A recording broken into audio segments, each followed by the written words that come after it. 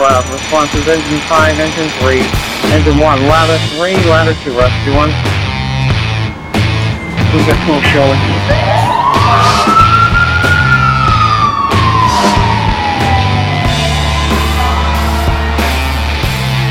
Division 1, you're on location, box 23, reporting smoke show on 727.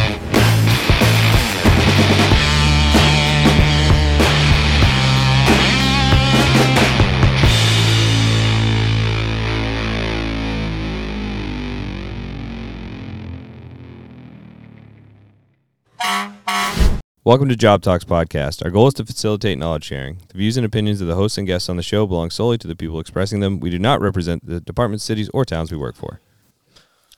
All right, guys. So we're gonna get going. So welcome everybody. Welcome back to Jobtlks. We have two really special guests today.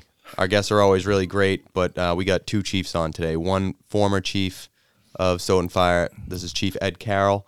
And we have our current chief, Mike Carrol. This is a special day for us.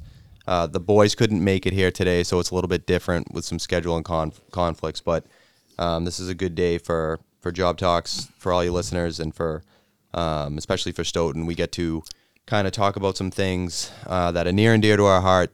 The subject today, and Mike approached me a few months back, and he said, "Hey, I have a really good idea that I want to run by you for your show." And when he presented to me, it was like an immediate yes, something that we definitely need to talk about. It is a tough subject sometimes, but these are the things in the fire service that, as much as we hate to talk about them, they're some of the most key and impactful things that we learn from. So we're going to talk about line of duty deaths, and we're going to talk about impacts, immediate and long term.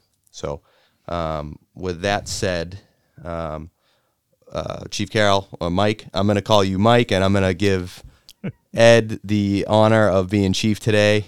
So you. Mike, if you want to take a minute and just kind of introduce yourself. Sure. And kind of give the audience a pretty brief history about yourself. Sure. How you started and how you landed where you are. Sure. So, as you said, Mike Carrol. I've been on Stoughton for 28 years now, and that's what's interesting about this is the time. Time just flies. I know that we say that all the time, but it really does. And looking back, I never would have thought 28 years ago I'd even consider, especially after my father went through the chief's position. It's kind of a tough position to be in as a whole, but in Stoughton it kind of has, and we'll build into that as to why being the chief it takes on a different role. Even though I would say if we're going to make change, and I was very involved with the union as far as vice president for a lot of years. I think that we needed to get someone in place, or be that person in place, maybe, possibly, that if we're going to make change, we have to work together as a union, as the members, and the chief. And so, like I said, we'll get into that. 28 years on, when I first came on, I just got out of college. I graduated college at Northeastern at 92. And I, too, I thought that my goal was to initially, was to work in the feds, more in the criminal justice field. And back then, I'm trying to recall it, but I remember it was so competitive when I got out of school. As a matter of fact, I think when I took my first civil service exam, there were 30,000 throughout the state taking the exam. Wow. Yeah, it was. I remember waiting in line around the corner. Yeah, fast forward today, and now we got like 5,000. Yeah. Throughout the state. It's tough. It's tough to hire now. But I was taking. My father was driving me up. I was taking the police civil service exams. I was taking exams for. I think we went up to New Hampshire, and I took a test for just a local department. And so. That was my goal. But then when I got on the fire department, loved it. I knew a lot of the members on there, so it was like it had already been kind of my second family, now my true second family, and living there. And so,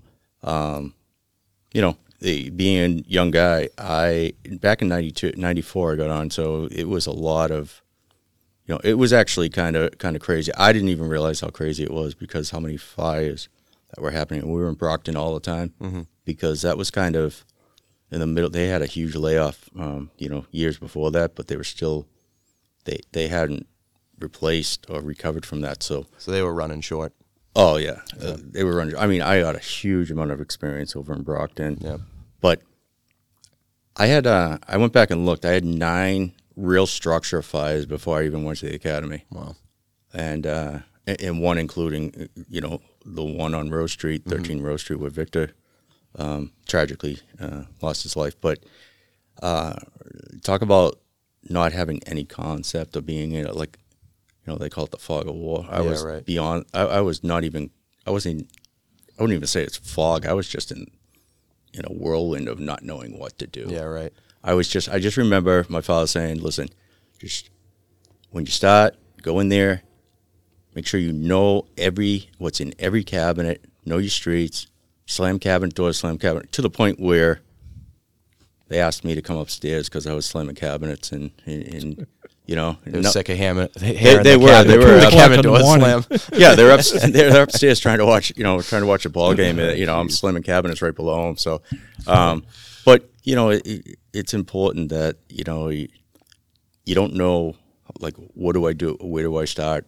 Even growing up in the job, like we were just talking, my grandfather was on, and my father was on, same department, and still you want to make an impression, even though these guys knew me. You still want to make a good name for yourself. And then there's a little bit of a legacy aspect of, like, I don't want to let my grandfather passed away, but the whole name of or my father down. And then I felt like some of these guys were my uncles, so I don't want to let them down, right? So I remember my first fire, as a matter of fact, I grabbed 4-inch. It was, I don't know what it's called now, it was Puffin's restaurant there. They're burning up the back all the way. I took the 4-inch, I ran probably a quarter mile down. I had so much adrenaline. Like, I didn't even know anything but to make a hydrant. Yeah, right. So I was just running with 4-inch, and we used to use the hydrant assist all the time. And the hydrant assist. As a matter of fact, a couple of guys came out there like, "Who helped you make that hydrant?" I was like, "No one. I just took." They're like, "All the way down there?" I'm like, "Yeah, I didn't know what else to do."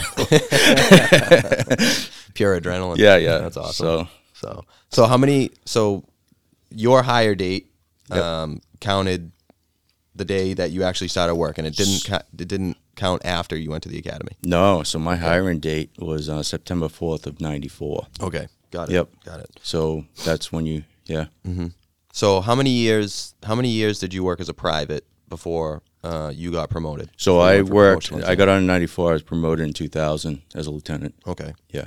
All right. So and then so 19. No, I'm sorry. You said 2000. So 2000. So like 6 years. Oh no. Okay. No. 6 years as a firefighter. But so you worked as a lieutenant then? Oh yeah. Was it for 19? Pretty much. 19 I mean, I did some acting positions and captain's position and stuff. And, I was there for a couple of years in training. But it's interesting being Stoughton, the makeup of it, like. So you're a senior lieutenant, and a lot of times you're in the car, depending on who's your captain, right? So when I was doing my E&E for the deputy's exam, I calculated like all the days. I did almost 4 years at total in the car. Wow. And that was just like your 24s. Right. So the amount of, and I felt pretty comfortable, I actually didn't want to take the lieutenant's position. When I passed, I actually had a great group of senior men that I feel, they literally told me, like Leo McGowan, Danny Bradley, Brad Wilbur, like when you start talking about these guys, they're like, yeah, they had this shit together. But they said, listen, Leo McGowan grabbed me one day, and he was our senior guy, and he was just a rock. But he grabbed me, he goes, "You better take this position." I go, what, over you guys? Like, you guys they all had 20 plus years on, and they were hardcore. And I was like, and they're like, "We're not going to let you fail, but you can't let this go by." Right. And so I felt comfortable after that of taking that.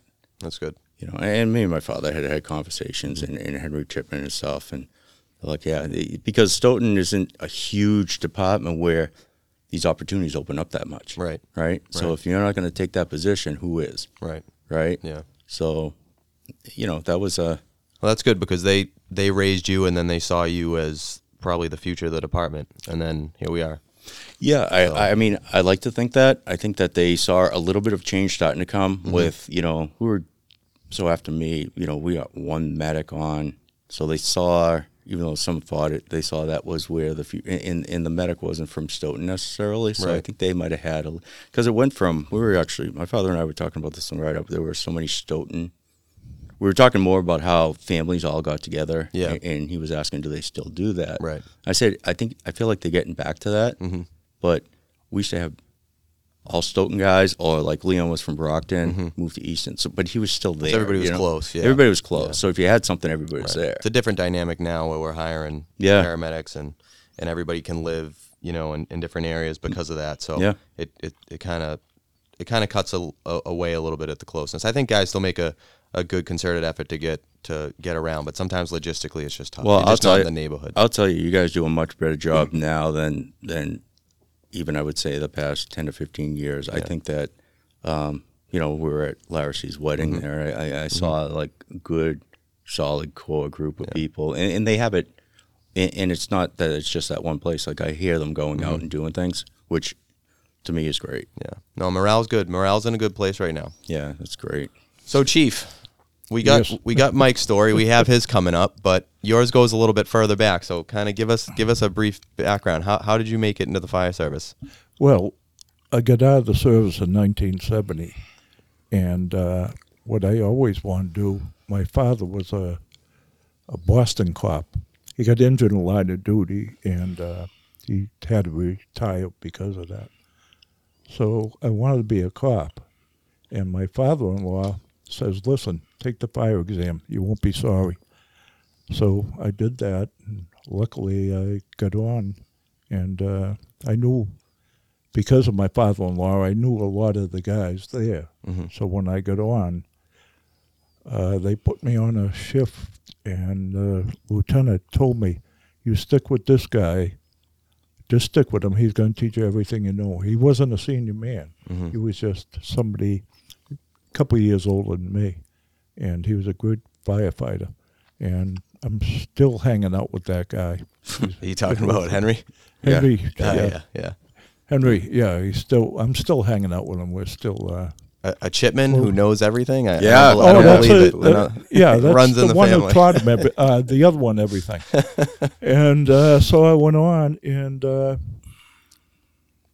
back then it was me and Henry who were on, and we were doing all the runs and everything, and I really got into the job and just loved it. Right. And everything was circled around that job. My wife was used to it because her father was on. So if I had to leave in the middle of the night to go to a fire or something like that, she understood it. And as I went on, and then Chipman passed the lieutenant's test. And I said, oh, we were serious when we were studying for that? So the next one I took serious, and I got on I was number one on the list. And then it just kept on going. And I was acting captain, and then I moved up to, they made me deputy chief, and then chief. What year did you take over as chief? Oh, it was 1999, was it? Okay. Yeah, It I think it's right after Bill Stipp. Right after so Stipp. right around that. Yeah. No, it was after that. It was like 2001, I think. And like Mike said, the whole thing was, we were one big family, and I'm so happy to see that coming back now. Yeah. I mean, if you mentioned that, I'm gonna, I don't know, put a new furnace in or something in the house, all the guys were there to help you, or do whatever, the electrical, and the whole thing was really, really nice. I'm glad to see it coming back to that. Yeah. Oh, yeah. No, morale's good. We have a lot of good guys, and So one thing I want to mention is that so today we're going to get kind of into pretty well into everything that happened with Victor Melendy and the circumstances surrounding the Rose Street rooming house. It's not a more appropriate place to have this conversation, with Stoughton guys here and with Cambridge guys who are usually here. Victor Melendy had a son, Chris Melendy, who actually got on the job after his father passed away, and he started working in Cambridge. Recently retired, but he always comes around, swings by every now and again. Really good guy, but I don't know what a way to bring it full circle between Stoughton and Cambridge. Anyhow, but Yeah. I just thought that was a good coincidence. But real quick, I want to read. This is the epilogue from the original study that was done about Victor Melendy, and it's pretty important. I thought it was pretty fascinating, actually. But I'm going to read it, and it goes like this. It says, despite recent advancements in technology, firefighting will continue to be hazardous to personnel. If the Stoughton Fire Department is successful in implementing positive policy changes as recommended, its personnel and those of all fire departments will still encounter common risks. However, we must not be satisfied with the status quo. The department's leadership should take strong position by recognizing the importance of these recommendations. The town of Stoughton should take a cooperative stance to ensure that appropriate changes are made in the memory of Victor Melendy to enhance the future safety of all personnel on the Stoughton Fire Department. So that's how we're going to start this off, talking about this whole thing. So what we really want to highlight in this throughout the conversation, what we want you to keep in mind is what we want to talk about is the effects of the department. Victor's passing was tragic. We're going to get into that, but we really want to talk about how this affected the department, what were the immediate changes, and what were the long-term changes. Now, I think one thing that we all know and we've all talked about is that oftentimes it takes a tragedy for change to happen. And so every time, and we were talking before, we're adaptive. We always adapt to this job. Every day, every shift, something new comes up. Consumer products change. We have to figure out how to deal with it. We're just in this evolving world, and we're an all hazards department now. We're not just a fire department, right? Yeah. So we're constantly changing and refiguring things. So, Ed, I think it'd be appropriate if you want to kind of lead us into kind of how the day started as far as the Rose Street rooming house. What was your position that day? Where were you working? I was a lieutenant on the ladder truck, and the senior lieutenant was Lieutenant Chipman, was the senior. He was in charge of the ship that day, and he was on the engine company, and we got a call at the time for smoke in the rooming house on Rose Street. So we pulled up, light smoke showing. I went in. I won't get to that yet. Yeah, go ahead. No, and I got in, and then we did a quick search, and it just light smoke, and then all of a sudden, remember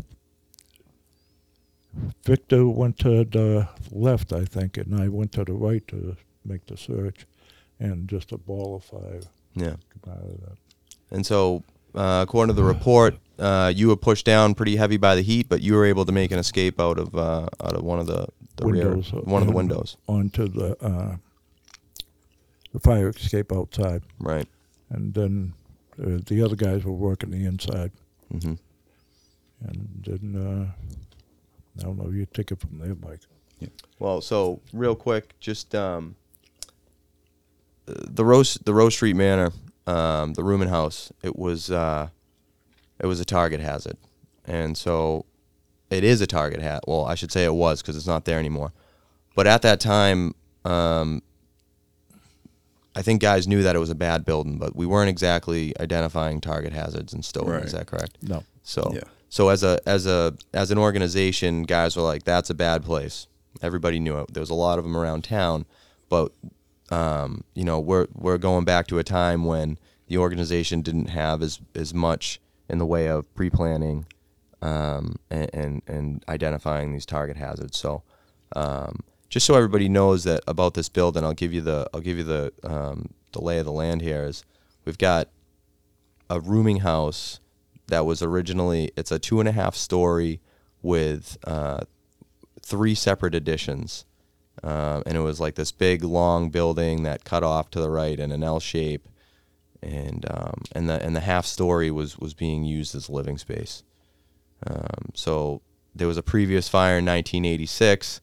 After that, the electrical, was semi updated. There was still knob and tubing present and active.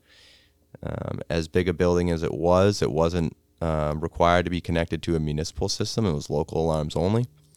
And the only saving grace that was about a day late and a dollar short was that the town adopted the regulation to require the occupancy to have a fully automated sprinkler, but it was in a 5-year grace period. And in that, we were 4 years and a month through that grace period, and with 11 months to go with having to install the sprinkler system, this place actually caught fire, and it was due to some faulty electrical work or some old electrical work. And that's kind of how this whole thing got started. So that's just to give everybody kind of the backdrop of it, of what would happen there. So Mike, you were there. You were there that day. Yep. Were you actually on duty, or were you in town and responding? Yeah, so I lived actually right outside the center on Summer Ave, but I came in on the box, and I guess, I don't know, hindsight being 2020, just for geographical, markers in your head. This fire, or this building, was only maybe a quarter of a mile from Freeman Street. We only have one station, so Freeman Street. And then I lived at maybe a half a mile, 3/4 of a mile away from the station, right? So, and I was on in September. This is January, so I was still like gung ho, like I'm like going in. Every time my pager went off, I was in the car and going. And so so I got right in there. I got on the I think it was myself, Doug Campbell, Jimmy Campbell, maybe Larry Layden, but we all went like all right there, and we went on the next available. Well, the truck that was there was an engine, and we headed right over. So. A lot of it's a blur because, again, it's just, you were young. You're just kind of like holding on to coattails. It's interesting, and I totally forgot this too, but you probably even say, like, wait, we had an officer in the ladder. Like, you know what I mean? This is where we talk about change eventually, right? But, it was an absolute, trying to figure out the rotation. Oh, yeah. Was crazy. Right. Like, you would do one call on the engine, one call on the engine, jump seat, and then you'd be on the ambulance or ladder, and the next call, like, it would rotate through. It was kind of crazy. Right. And we had one firefighter on the desk, so they showed up with 8. Right. So even if the minimum manning was 9, they were only showing up with 8. Right. And then you're taking an officer in Henry Chipman on the engine, establishing command. So now you're taking, right? So you can see kind of like behind the 8 ball already. Yeah. I remember getting there, and I feel like, well, no, Henry was there, but so I feel like I don't think the chief was on scene yet, but this was after the flashover. It was, okay. Yeah. Right. And I was told to go up with Larry Layden and get Bertram and Kevin Hunt. Mm-hmm. They're still inside the building, right? So we get up there. I remember making the way to the second floor, followed the line up. And again, I hadn't even been to the academy. I don't even know how to do a search. I don't know any of that. Right. Like these guys here showed me how to put on a Scott and mask up and get in there. Right. So we get up there. I still remember, like, there's still certain things I remember, like it wasn't a stairs to go up. It was like you get to the second floor, the top of the stairwell, but then there's a ramp going like out back. Okay. Right. So I remember that ramp, and I remember seeing Kevin Hunt right there. And I think Birdie was on the front, on the nozzle. So I'm like, hey, you guys got to go. They want you out front. So at this point, when they're asking you to retrieve everybody out of the building, one thing I want to point out here is, because one thing we want to do is we want to compare and contrast today. Yeah. So not everybody had a portable radio at this time. No. Right. Only one person on. So only your officers had the portable, Which wasn't uncommon No. at the time for departments. So it's not like, we're so far behind the eight ball. But compared to some of the departments around, there were a lot of departments around that did have individual portables. Yeah, I'm. It's amazing. Like even being in this position, getting out and seeing other departments, and either how advanced they are, even with that stuff, or how not advanced they are. Right. Like you kind of say, all right, we don't have it too bad, or wow, we could have it better. Right. So, but only one person had the portable. The thing was the size of your laptop anyway, so I think you needed two to carry it. Yeah, seriously. But so there was communication as always, right? Was huge. Right. But so initially that was the thought, right? Like we had to get Birdie and Kevin. They needed you out front and get kind of quote unquote accountability for where it was. So at this point, when they're asking you to go in, now are you guys in general, are we doing like a pause? Where No. So it wasn't a pause. It was just get them, bring them out. So as far as I knew it, those two. So they may have called them out front, and that's why they told us to go in and get Birdie and Kevin, because they didn't. They were still on the line. So once we found them, I'm like, okay, so, Larry Layden's like, all right, we're just picking up the line. Now we're going to continue to fight the fire. And, I don't think I went out for a bottle change, but we did come back out, and they said, did you guys see Victor? And I'm like, no, you told us. Like, in my head, I was brand, like I was, I wasn't saying anything, but Larry's like, no, you told us to get Kevin and Birdie. And I'm like, wait, that's what they told us, right? So then at that point, I couldn't imagine like crew integrity, things like that. Those aren't things that are running through a guy who's been on for 5 months. None of it. None of it. Yeah. I mean, and I didn't even have, as basic as they teach at the academy, I didn't even have that basic down, right? You wouldn't even have had the words. I didn't. I mean, it wasn't even a thought. No, I mean, really, that stuff was not even. Yeah. I mean, it wasn't even part of it. It's like, I had a thought the other day was that, I remember being so amped up at fires and like it's game day, like, and I was catching fires left and right. I mean, I really, knock on wood, it gave me, but that woke me up because it's not a game, right? Like we were talking how important it is to get like, we like employees that participated in sports, right? That's I do like that. It's not that my only thing, but it's like, okay, can you work as a team, right? And so I saw fires as game day, right? Like you're able to like, and you do. You're a young kid. You're 24, 25 years old. You're like, oh, another fire. Like you were. It was like I was hitting the jackpot until then. It's like, oh shit, this is real, right? Like this is real. So, anyways, they told us go get Victor, go find Victor. Now you talk about like some sort of coordinated search, right? I just held on to Larry Layden's like, pant leg, right. his bootleg or what his pants, and kind of went in. No systematic, but I do remember like I felt they had an extinguisher that must have fallen off the wall. So I was like, oh, is that? And then no, we didn't change balls because then we were running out of air, so we went back out. And then I think a couple guys from Avon was on scene then, and they went up and they actually found Victor in the room we were searching. Right. But one part I don't know whether you read it in the report. One interesting part about that was that they had cut this building up so much that the way it was described to me was that they built boxes, which were their apartments, inside bigger boxes. Yeah, right. So the burning was going on up between the two ceilings, really. Right. So, and I think that's important. You talk about pre-planning, but also having, maybe access to your building inspectors, right. Permitting, and not that these guys probably didn't even permit, right? So they probably just built it out, try to get more apartments in. What can we charge out for? But that was the key thing. So like like my dad said, when you went up there, it's light smoke. Yeah. I mean, how many times do we go to that stuff, right? Like Right. light smoke. Yeah. All right, let's Burnt toast gives you light smoke. Yep. Right. And it probably had, I mean, these guys were all experienced. They probably, well, it's a different smell, but at the same time, it's probably just, Yeah. let's find this and It'd just be a light socket or Yeah. something.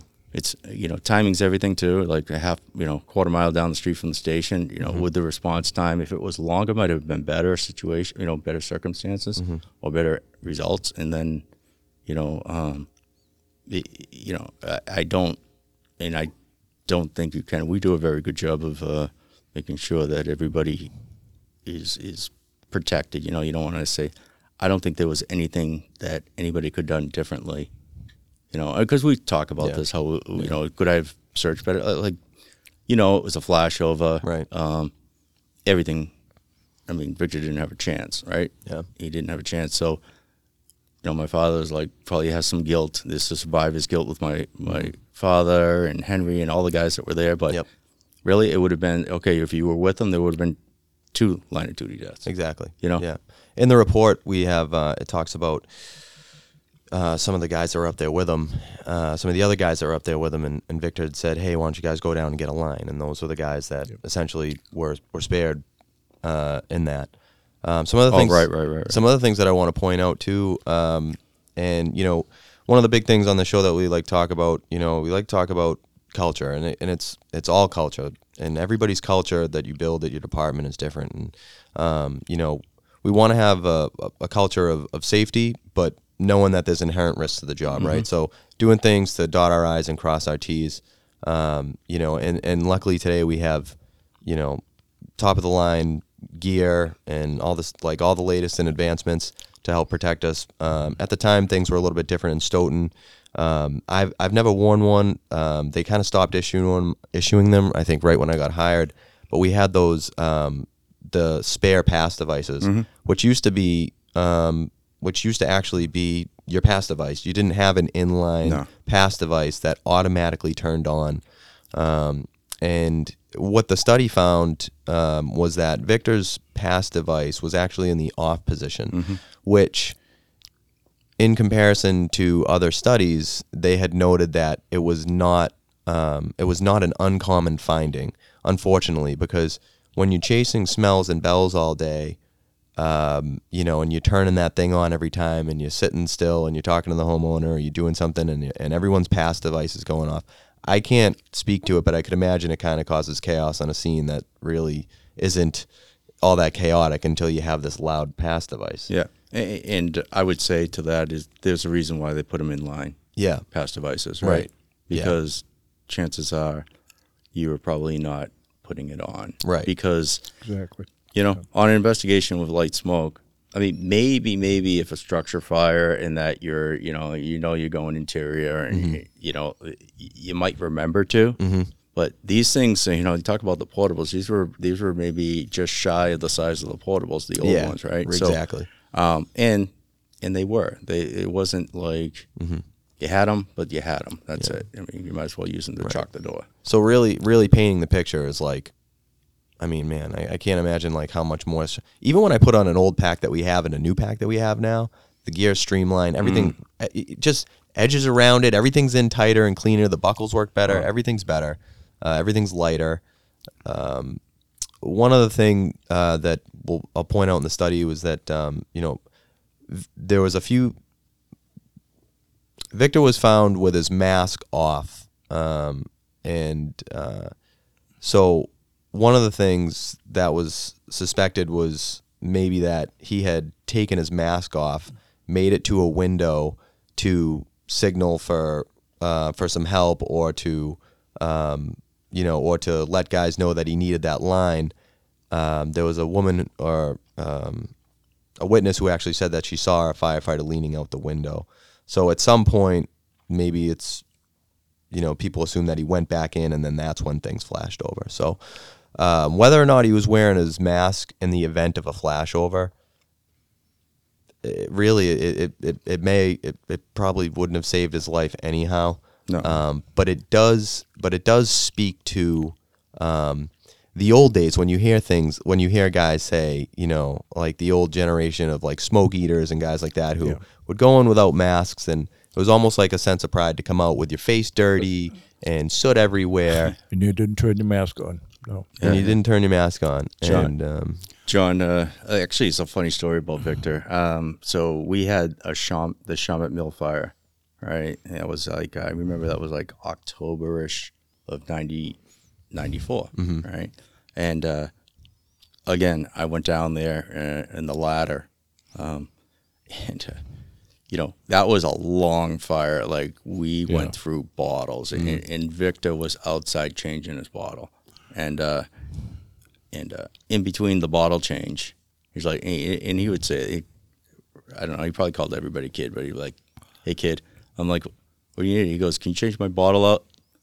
While I'm changing his bottle out, he's smoking a butt. Yeah. right. Like that was his break. Right. Like these guys, I mean, swear they're smoke eaters. Man. I mean, they were, and this is probably his second or third bottle. I mean, it speaks to the guy that he was too. We're not talking about, I know we all have them in every line of work out there, right? Like there's guys that, down here, the old times used to call them doorway dances. Like they'd be kind of like dodging around looking, but they wouldn't really. I mean, this guy was a worker, so it wasn't like he was that type of Jake firefighter.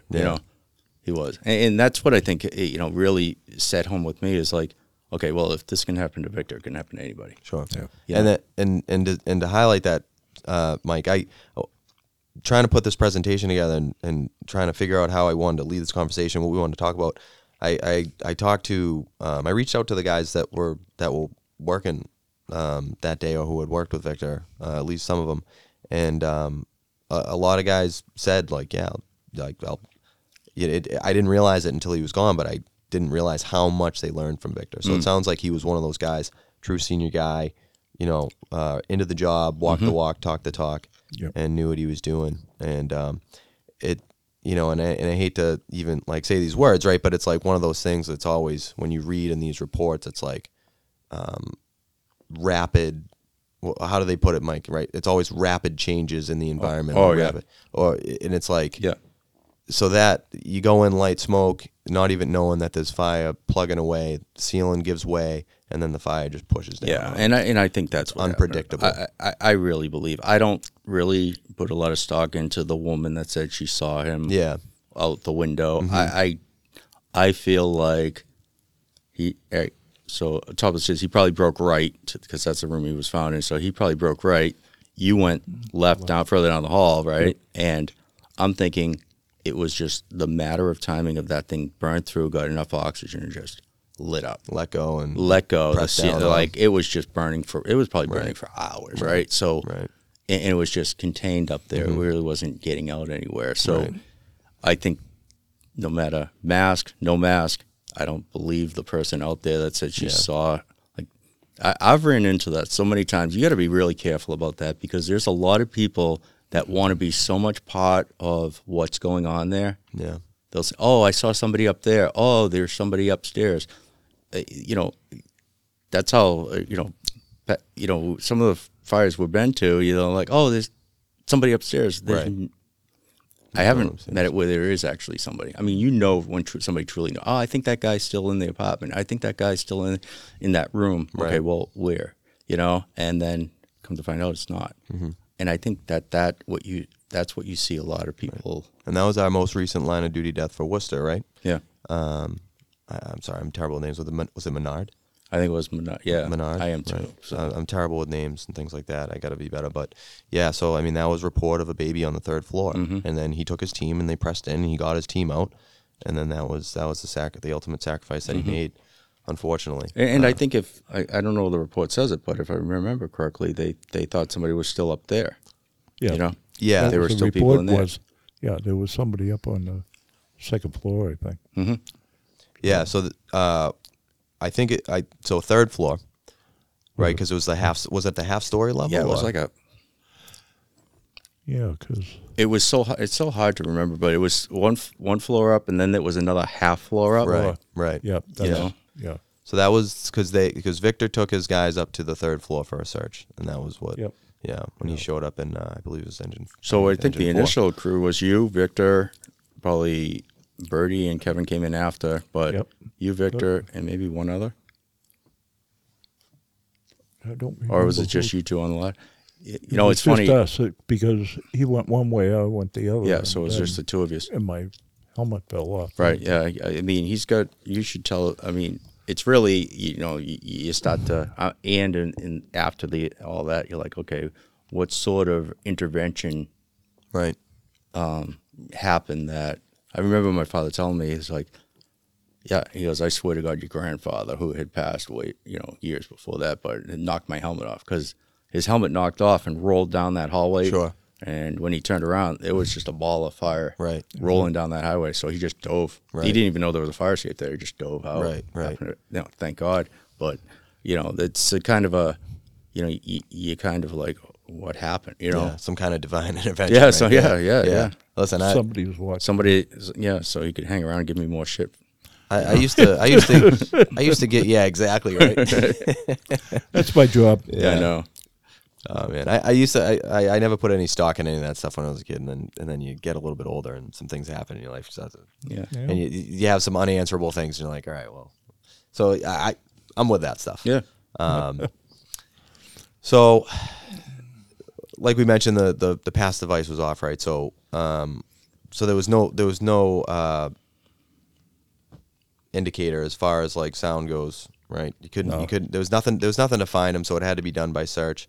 As the guys are putting out the fire, it took, I think, a full 50 minutes for Victor to be found at that point. So at that point, he was transported to the hospital. Afterwards, where I believe he was pronounced at the hospital. But and that kind of sums up that fire and how it happened. I mean, everything that could have been wrong about the building was wrong about the building. And Occupants and everything. Everything. Yeah. And so it just highlights the things that we're up against and the things that Stoughton itself was up against as far as where the department was as a department, its culture, the way that they did things, the way that the fire service was kind of getting brought up. Unfortunately, Stoughton fell into some of the pitfalls, and not because of the lack of commitment of the guys to the community and to the love of the job. But I think, as you guys know, having spent years on the job, and I'm a young guy, and I already see how easy it is to cut corners, not throw my hood on, or going into burnt food, and it's burnt food, and you hear the statistics about people getting cancer because they're going into burnt food calls because they're burning plastics and Teflons and stuff, and it's like, I gotta put my SCBA on for that. And it's like, cut corners. Right. It's an easy thing to do. Yeah. And I think one thing that I really took away from one of the last episodes we had with Joe Marchetti was that his friend and mentor Ray Roberts, he passed away from cancer, but he said, how do we prevent this stuff? And not just cancer, but anything, any accident, line of duty death, anything like that. And Joe said to him, you just didn't have the people in front of you telling you, hey man, like this is bad, or this is not how we do this. Right. And so, creating a culture and building a culture, it takes a long time and generations and buy-in from everybody involved. And it takes everybody, including lieutenants, captains, all the way up to chiefs, and all the way down to firefighters, to stay current on information and to keep on practicing their craft, right? Just to back you up on what you're saying there, is one of the first fires that I went in.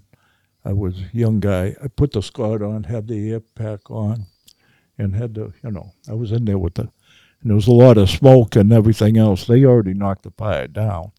And it was one of the senior men, I'm not going to say his name, but he come up and he says, take the damn mask off. Yeah. He says, you got to eat some of the smoke to find out what it's like. Right. So he took my mask off, and Right. I was there, and they're coughing, and my nose was running, and I get the hell out of the building. Yeah. Because everything was, but they were just trying to show me be a smoke eater. Right. So, Well, let me ask you, like in your career, did you find yourself having a mask on a lot when guys didn't, or eventually was it a thing where you kind of got used to having a little more smoke involved? No. I think the new generation came and you had your squad on. Okay, so you guys were helping put a stop to that. Yeah. Yeah, good. So we weren't running out of the building every, Right. 5 minutes. Right. So I mean, there is something like there is like something that I don't know how to put it, like romantic about like the idea of like, busting into a building, bravado, pulling someone out, like, just lighting up a butt afterwards, right? Like no big deal. I know. But it's like, it's just, what, at the end of the day, like this isn't a movie. Right. We're not in backdraft. You don't run through hallways that are lit up in fire and you can't see what you're doing. It's just not. I know. It just isn't. It just isn't facts. And then the squad really, everybody had their squad on after a couple of years on there. But when I first went on, it was, Well, I was, the whole idea of the hoods, right? Mm-hmm. So the hoods was kind of my mask to you, right? Yeah. So, kid, if you put your hood on, you really need to feel whether the heat's coming or not with your ears. Like, they use their ears as like thermometers, right? But knowing what you know now, because how many days after were you just like, use a Q-tip and you're still pulling black shit out of your ears or your nose, or you're taking a shower, you're still smelling smoke, right? Like that's all toxins, right? Even after that recent job that we went to in Easton, I washed my hair the second day. And I'm like, why do I still smell smoke? Yeah. It was incredible. And that wasn't like, we didn't like face incredible amounts of smoke. No, I mean, you guys were on the roof, you know what I mean? We went in for a little bit of overhaul, but at the same time, it's like, okay, well, that's how it gets in everywhere. Mm-hmm. I'll never forget it. There was a whole time that I was like trying to do, my sister-in-law was teaching yoga, and it's hot yoga, right? So my brother and I were taking it, and it's an amazing exercise and whatever. So aside from being shown up by 68-year-old women, and I'm getting down, okay, so how do I rest? I can just lay down on the mat while you guys are all doing that. But I'll never forget, it was like a day after a fire, a full 24. I wiped my face and it was black. Yeah. Right. I was literally sweating all the toxins out. Mm-hmm. And I'm like, wow, that stuff just, if I didn't do this, just sits inside you. Sits inside you. It's brutal. It is. And I don't know whether, so, the hood was a whole thing, right? And sometimes I actually just put it on the outside my jacket, so I remember now, because in Easton, same thing. I was, and that's the stuff you're picking up on the outside, right? Right, exactly. Yeah. No, it's amazing. It's like, it's just a clear-cut roadmap of where we were, where we are and where we're going, and all the changes along. It's amazing.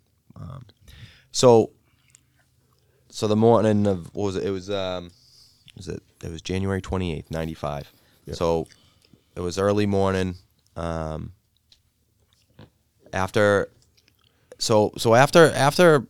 everything had cleared, now we're getting to the point, right, where it's like, it's immediately post. We have a line of duty death. The ME was called. Everybody was notified. State marshal's notified. Everything's being investigated. I don't want to spend a ton of time on this, but I think it's important to highlight, because not everybody, and when we spoke,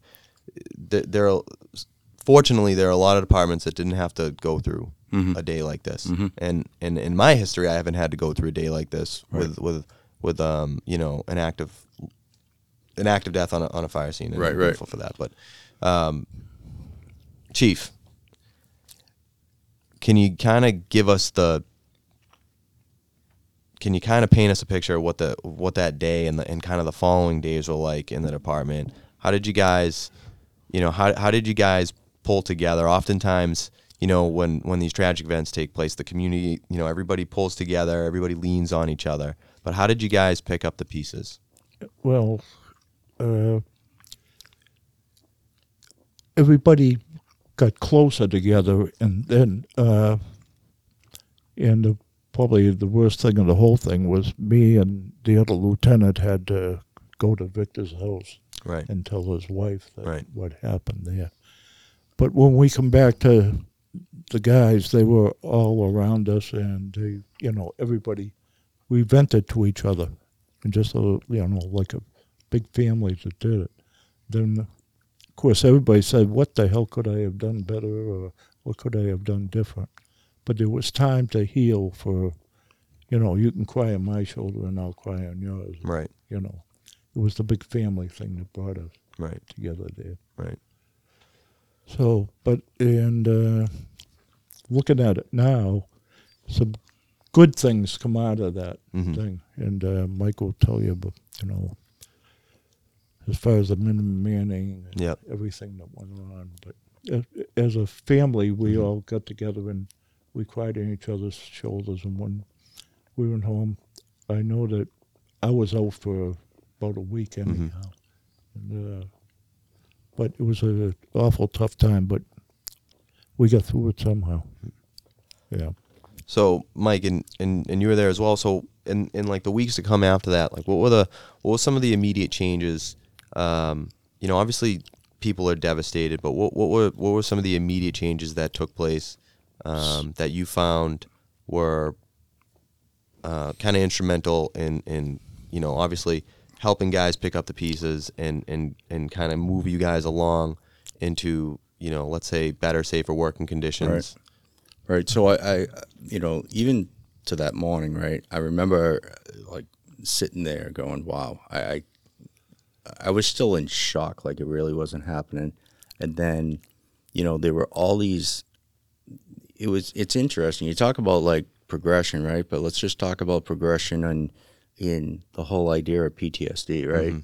Like it was just starting that I think they might have had like a Plymouth County, like critical incident stress debriefing team. Right. Yep. That came up and really no like playbook on how do you deal with this, right? Like there is now. At least there's things in place right now, and it's okay to talk about. But back then, so especially being a new guy, like who do you talk to, right? Sure. Like you just kind of find, like I remember just sitting there watching and just mimicking who I looked up to there is how are they dealing with this, right? And a lot of them, and don't forget, a lot of these guys were like Vietnam vets, right? So they're like, they've seen shit before they were on the job, right? So, okay, how are they dealing with it? Not necessarily the healthiest way, but the healthiest way they knew at that time what worked for them. Right. So I remember, like somebody from the critical incident stress team following me around, like, you need to talk. Like they were on me, and I was getting frustrated, right? And like trying to find a place where just the Stoughton guys were to talk. And upstairs Freeman Street hasn't changed. Right. So, you go into the Get back to the huddle. Right. Joe's office, right? Like we obviously didn't have a medic lounge, but you find some place, right? Like just to get away from that, because you didn't know what their intent was. Right. I didn't even know these guys were on the job somewhere else. I never even considered that. Yeah. Right. Yeah. So I'm trying to like lose myself and still be with these guys. So I remember being confused and trying to get a grasp of how, why, what just happened, and not having that answer, right? And seeing these guys that when I got on the job, my father's, this Victor was one of the guys. So back then, and I don't know whether you guys still say it, but like, if you get something, right, hold on to Victor's coattail, right? Yeah. Like if you go in somewhere, hold on to his coattail. That's the bet. That was like the biggest respect you could get. You knew the guy was good on the job if they told you, grab his coattail, he'll never lead you in the wrong place. Yeah. So now I'm looking at these guys going, oh, these guys are kind of like don't know what to do. Right now, I certainly don't know what to do. Right. So I would say that initial impact, and then the families, right? Like you gotta kind of talk to your mother, you gotta talk to your wife, you gotta talk to your family, and they're confused, and you gotta sit there and relive it. You have to relive it, and then you gotta sit there and try to explain that. Well, yeah, it just happened. And then, okay, I'm going to work. You know what I mean? Yeah. Like, yeah. So now I remember them being amped up too, right? Like every fire that came in or calls that came in after that, I grew up on a scanner at home. So everything that went out there was, my mother was like, Well, it's like you said, you're like, oh man, this is real. yeah, And before that, it was like game day for you, but it wasn't like real in a sense as it was that day. And I'm sure that everybody and every family and every wife, daughter and son kind of came to the same realization. Like, oh, yeah, I think that they realized, and that's why, you know, it's interesting. It happened in Stoughton. You know, I don't know what our numbers were back then, but we're not a huge department. It's like 3,400 runs. Right. And I think it was like 1,400 medicals. Right. And maybe if we had 10 per shift, maybe we had one over. I'm not sure. But, you know, you have 40 guys on. So, you know, we're not huge. Mm-hmm. Right. So, like my dad was just saying, he took a week off. Mm-hmm. Right. Like, you know, like in today's world, yeah, I need a week off. The guy I was just up, you know, searching with died, right? Yeah. Like that's like a week, you know, take the year, you know, and it's like, and so but that was like, we didn't have those resources. And then I remember, you know, the PFFM and Boston Fire coming in to help, and guys from Brockton and all these people started showing up, and the community did come together. I mean, it was you know, it was a whole thing. Right, but you were still not sure where's this going. Right. Yeah, what are we supposed to do? Yeah, what are we supposed to do? Right, and we still, I mean, we had companies in covering and stuff, but you know, and then and then they tried to do what they thought was best. I remember having meetings up at the great hall in town hall, right, like just for the firefighters, and then firefighters with their families, right, and they'd bring people in, so.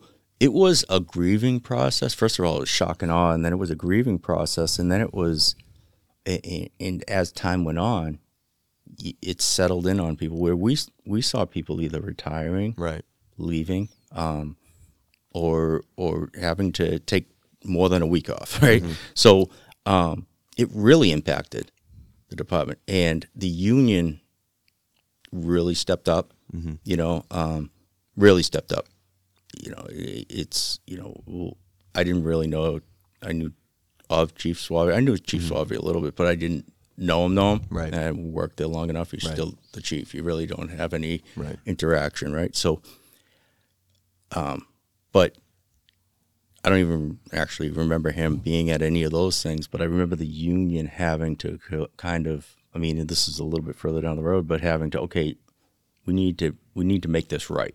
The union was more or less the tail that was wagging the dog. Oh, the union was it was the motor and the drive, right? Yeah. Like and it never stopped, right? It's very, it was great that we had a really good union there, because you talk about some of the policies in implementation. I mean, putting things in their contract. But I remember sitting with these. There were two studies done, and one was the kind of a smaller, the Rose Street, and then the MMA one, and you know, it's funny, they didn't really interview me on one of them, and then I was reading them a month or two ago, and the old interviews, and young firefighter, I was labeled as. They really didn't even take my name down. Right. But, you know, and that's why you know, part of this is like, okay, this can happen anywhere, and like, and we probably do a better job of it now. You know, knock on wood, we never go through the skin, but you know, make sure we're getting everybody involved in debriefing, and make sure they have some sort of, you know, way to get their shit out. Right. Make sure they're part of it. And when I read that, I'm like, young firefighter? Are you kidding? Like, okay, right? So, I mean, it's almost like discredit. This guy, yeah. You doesn't count, but here's what he has to say. I found it crumbled up in the bottom of that jar, by the way. And so talking to and so the Rose Street one was more local. I remember Chief Ronayne or Deputy Ronayne came in for that. Yep. They kind of Deputy Anderson, I think, over in Randolph came in. Yep. Like they brought in who was the area. I don't know whether. Are you talking about for the review board? I think it was a review board. I don't know whether Chief Galligan was involved, but he like all kind of what was probably legacy type leaders. Now let me ask you, who? So when you say they brought in, who was this? So I don't know. Review board. No. So this review board, anyhow, guys, I want to put it together, and I just want to kind of not finish off what you're saying, but to go ahead, to put it in clear perspective. After the event, I think everybody, I'm sure in the town, you highlighted how the community came together. You had Boston and Brockton. You had some of these big departments coming in and helping us with everything that we needed.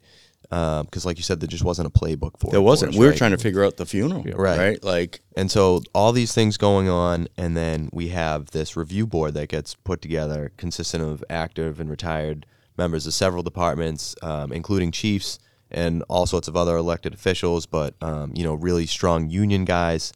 And they did a study. It was a complete post-incident analysis of the rooming house, and they also included all the recommendations to try to avoid future line of deaths, right? But also to make drastic improvements to the department. And we don't want to beat a dead horse. I think the best way to put it is that at the time, Stoughton was a great fire department with great members who cared very much about the community, but it was an organization that lacked critical development. And as we talked about in the fire service, everything's evolving. And at that time, it just seems that Stoughton hadn't evolved with the times necessarily. You had a lot of guys who loved the job, but they didn't know how to take it from where it was to where it needed to be. Right. And so this is where this review board came in. And so this review board, one of the big things that they that they put out was that everybody needed to be able to communicate on a fire ground. And so that was the only thing that the town made an emergency appropriation for was radios at the time. So everybody got radios. What was that like, having to listen to other guys on the radio? Some people would talk, and then the other ones you'd never read. Hey, you okay? Yeah.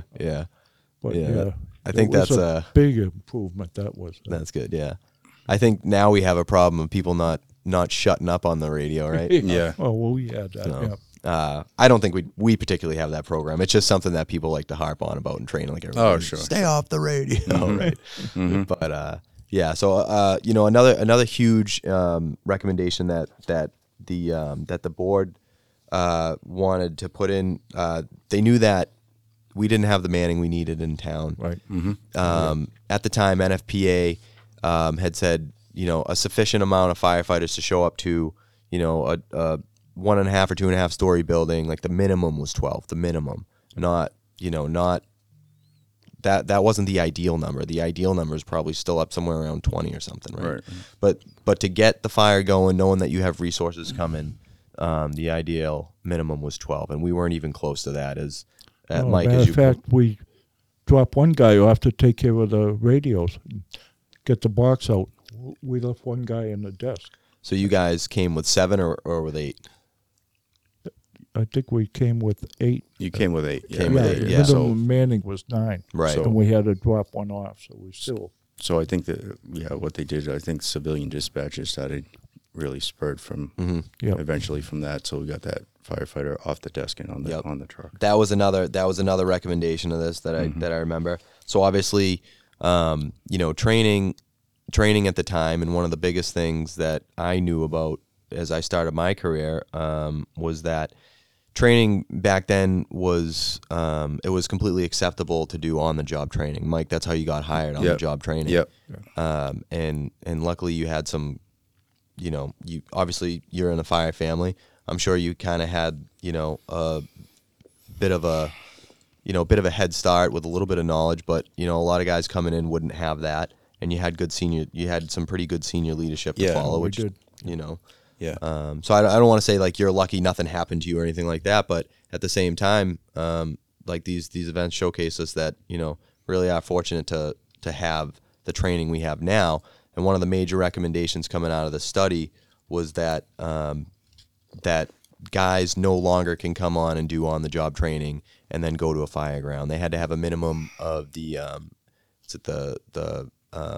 your firefighter 101. Right? Yep. Or equivalent, and I think that's when they decided that it had to be from the Massachusetts Fire Academy or equivalent. Right. And that's when guys would start to get hired now after that after that initial training. Yeah. So I remember specifically the training was a huge component of a lot of the stuff that came out there, because there were training records, right? Like, this is what I had warned some chiefs of as I got more comfortable in there. You know, they will pull everything apart. I mean, don't forget, NIOSH wasn't really even looking into this stuff back then. Right. Right? So there was no NIOSH report on this. Right. But there were still plenty coming in, and they were tearing everything apart. Right. Right? And we didn't have training records, I don't think, or if they were very, right? We didn't have it. Yeah, we didn't have any training records. So, and it was on the job training, right? And again, you don't know what you're doing. Right. Right? There's not even that. Not only that, there's no training records, but back then there was no training safety officer. No. Training and safety officer, right? No. Which, and then so for those whose department might be set up a little bit different, our training and safety officer at the time is also at the accountability board, right? Collecting tags and making sure that he knows where everybody is and being involved with that. So fast forward to the way we do things now, we have a position completely dedicated to all that, including records. So yeah, so I think that's important to understand. And listen, I feel for the departments that are still out there, because ever since I took this position here, you get out more, right? You get out to other area departments and talk to chiefs, and and I think just like back then, every department or organization does the best they can. Like, I don't question anybody's, motivation, or I like to think that everybody in the fire service, for the most part, really cares about what they're doing and who they're serving and where they work, right? But, some don't have the means. Right. Some, don't have the support of the community they work in. Right. And I think that's where a lot of this fails. I think internally, behind the doors, I think everybody really does. I like to think that it doesn't matter what department you're on, you really care. Of course. Right? But, when you start looking at, like, even the guys back then, sometimes you don't know what you don't know or what you don't have. Right? So training records, like, we haven't needed them for, I think, Stoughton Fire, originated in 18-something, right? So, like, we haven't needed them for almost over 100 years now. Why do we need them now, right? So, I think that, and I think the other departments are like that now too. Like, I see them out there, and like, they're doing the best they can with what they got, right? But in today's world is much better. It's much more, you can go online and say, oh, this is the new NFPA standard, or this is what new techniques, strategies, tactics are going on out there, right? We didn't have that back then, right? Yeah. So I think that the training was huge, and to think I could never put a guy inside a building that didn't have at least the basic training. Right. And then even when they have the basic training, right, you're gonna hopefully put them up with somebody that has been on the job for a little bit. Right. And they didn't have that back then. No. It just kind of blows your mind now when you think back, right? Yeah. Oh yeah. I mean, they don't even send. I mean, at least you go in the military, you go into boot camp, right? Right. Like, so. Bit of the wild, wild west back then. Kinda, But you had to get in there, eat a little smoke, and get dirty. I mean, that was the way you learned. Yeah. Well, it's not only the way you learned, but if you remember correctly, or if you think back, it's kind of how you proved yourself too, right? Yeah. Oh yeah. And you had to prove yourself. Yeah. Right. Yeah. When you watch like if you watch Backdraft, right? Yeah. There's like it's like literally the proving grounds. Right. Like, you're doing it all wrong. Right. It's kind of, get in there, take some smoke. Yeah. Yeah. It was always be aggressive. Right. Yep. Be aggressive. And you wanted to show that aggressiveness. I still say that, but there's a whole way. I think my approach is we will be aggressive, but we will be intellectual as we're aggressive. Yeah. Right. We know too much now to just go in and be reckless. Yeah, absolutely. And we have to, as a command staff out of fire, we still have to think like that too. Right. Right. Well, that's a good thing with this report. We come a long way from this report. Oh yeah. Yeah. Yeah. Miles and miles and miles, Miles. leaps and bounds. Well, it's funny. I as you're reading, I'm like, oh yeah, that's right. We didn't have radios. Oh yeah, that's Yeah. right. You know. Right. Stuff that you take for granted. You do. I couldn't imagine not having a radio on. Right. You know what I mean? It's Yeah. like, well, why don't I get one? Right. So one of the other recommendations that came out of this was that there'd be like, more or less an emergency appropriation for SCBAs with the inline pass devices. So those actually, they existed at the time. They just obviously weren't, we had equipment that worked just fine, right? In a sense, and we just hadn't updated it yet. I don't know if that was, in plans to happen or not. No.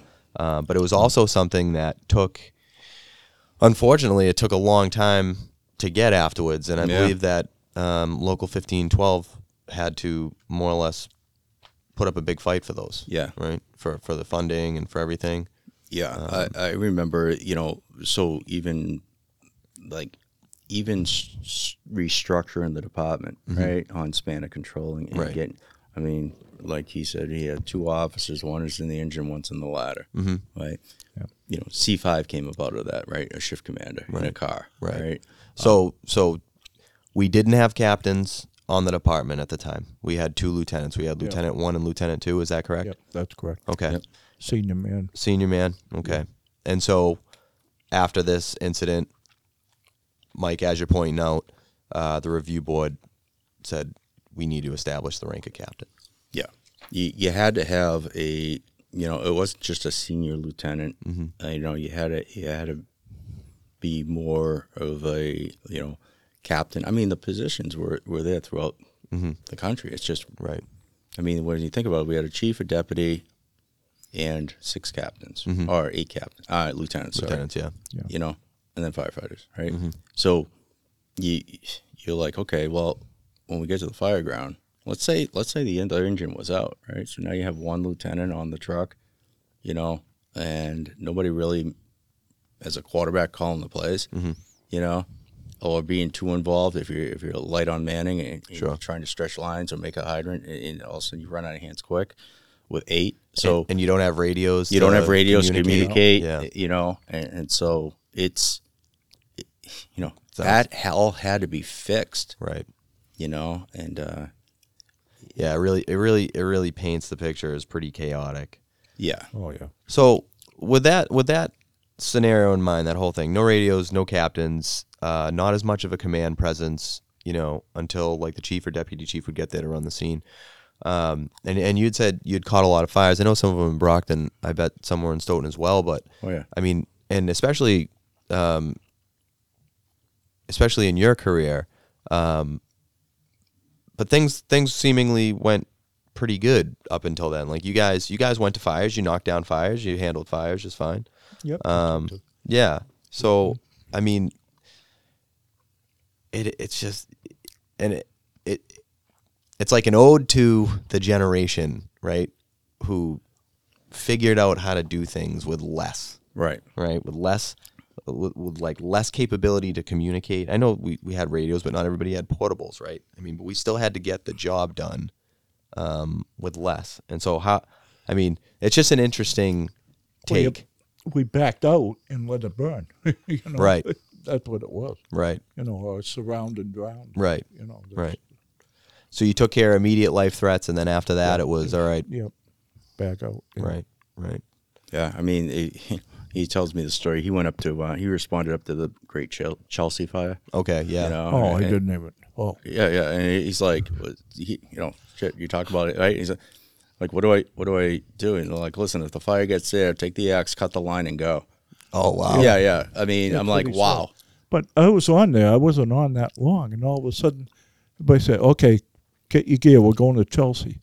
I said, "What the hell is Chelsea? What are we gonna do when we get there?"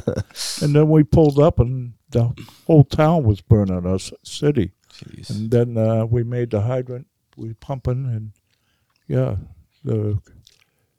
I think it was a deputy chief or a chief come up. And he says, "If I tell you, cut that line with the axe and get the hell out of here. And I think Lieutenant Chipman was the pump operator then. Oh, yeah. Wow. I think I was in charge of the axe. Yeah. The Axe Man. Yeah. The axe man. But where the hell is Chelsea, and what are we going there for? You know? Yeah. And it just goes to, listen, you talk about the way Stoughton runs, and now you all of a sudden responding to Chelsea. Mm-hmm. Right? And so... Who the hell knows what they're doing? Right. I mean, not Shit. to... Shit, they didn't have a GPS. Right. Yeah. Like I would have been like, oh man, I think we missed Chelsea. We didn't see exit. But it's technology certainly helped. But the way I think that that we ran and you're right. I didn't Stoughton had a lot of fires then too, so it wasn't just Brockton. It's just I say Brockton because they didn't call us. Well, they were calling us quicker. Definitely. Mm-hmm. We were going on all their seconds, I think. And so it was really burning good when we got there. Yeah. But, again, it go back to they did a good job with what they had in Stoughton. And then, so they didn't see the need of, maybe there wasn't that progressive type mentality, and support. I go back to support. The town, which, ironically enough, like yesterday, I was talking to you and I'm waiting outside town hall to go in and get the town came together and they were great. Right. And the next chief who came in, Bill Stipp, I swear to God, they gave him a open checkbook, right? Do whatever you need to do. We just need to get all this stuff done in the report. Right. But that fades, right? It does fade. It really does. And I was sitting in the parking lot of town hall, probably right around the room that Victor had died in, if you went straight up, right? And it's just a parking lot now. Right. Right. And I remember my father when he was chief walking around with these studies, right? This is going to be my why, right? I go back to that, right? And at that point, people weren't really paying attention to it anymore. Right. They're like, yeah, well, we got other things to put. Right. What's amazing is I've spent the last few weeks really going up and down these studies, and it's amazing to see how things were back then, how things are now, how some things have changed, how some things have stayed the same. But these two reports are literally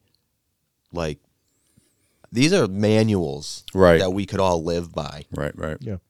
I mean, it's unbelievable. I mean, these things came out 20 some odd years ago, and they're still relevant right now. Yeah. Which it's I was thinking let me dust these things off ancient history, and it's not. I mean, it wasn't that long ago, but it's amazing how many things on here are still relevant today. Yeah. I don't know. It kind of blows my mind. So one of the things that I wanted to point out, or that you just pointed out, Mike, and I definitely want to talk about a little bit, is how things fade, right? And it goes, and it kind of goes full circle to what you said earlier about how do you know what you don't know, and you said it in a different context, but it's the same here, where even as professionals, which was the context that you mentioned, how do you know what you don't know? Well, you went to other departments and you're like, oh, geez, they have this. They have that and that. That's insane. That's awesome. But how does the citizen know what they don't know? They have no idea, and they don't have the time to sit here and become professionals about this stuff. No.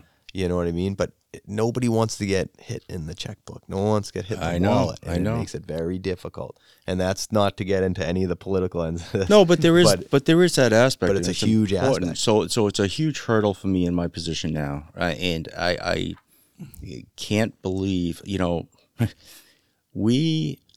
think we talked about this yesterday a little, John, is that we in the fire department our closed off, closed niche type living, right? Outside of responding to calls, we like to get back to quarters and be around your group and hang out and, whatever you're doing, right? We don't, even when, I was with Chief Nardelli, and, the minute he walks in, they signal over there, Chiefs and quarters, right? Yeah. And if anybody from the outside walks into Stoughton, it's a signal 13. Right. Yeah. Right. Which took me a few years. I'm like, why? What what is that all about, right? Yeah, like, right. I mean, somebody from the outside is in, right?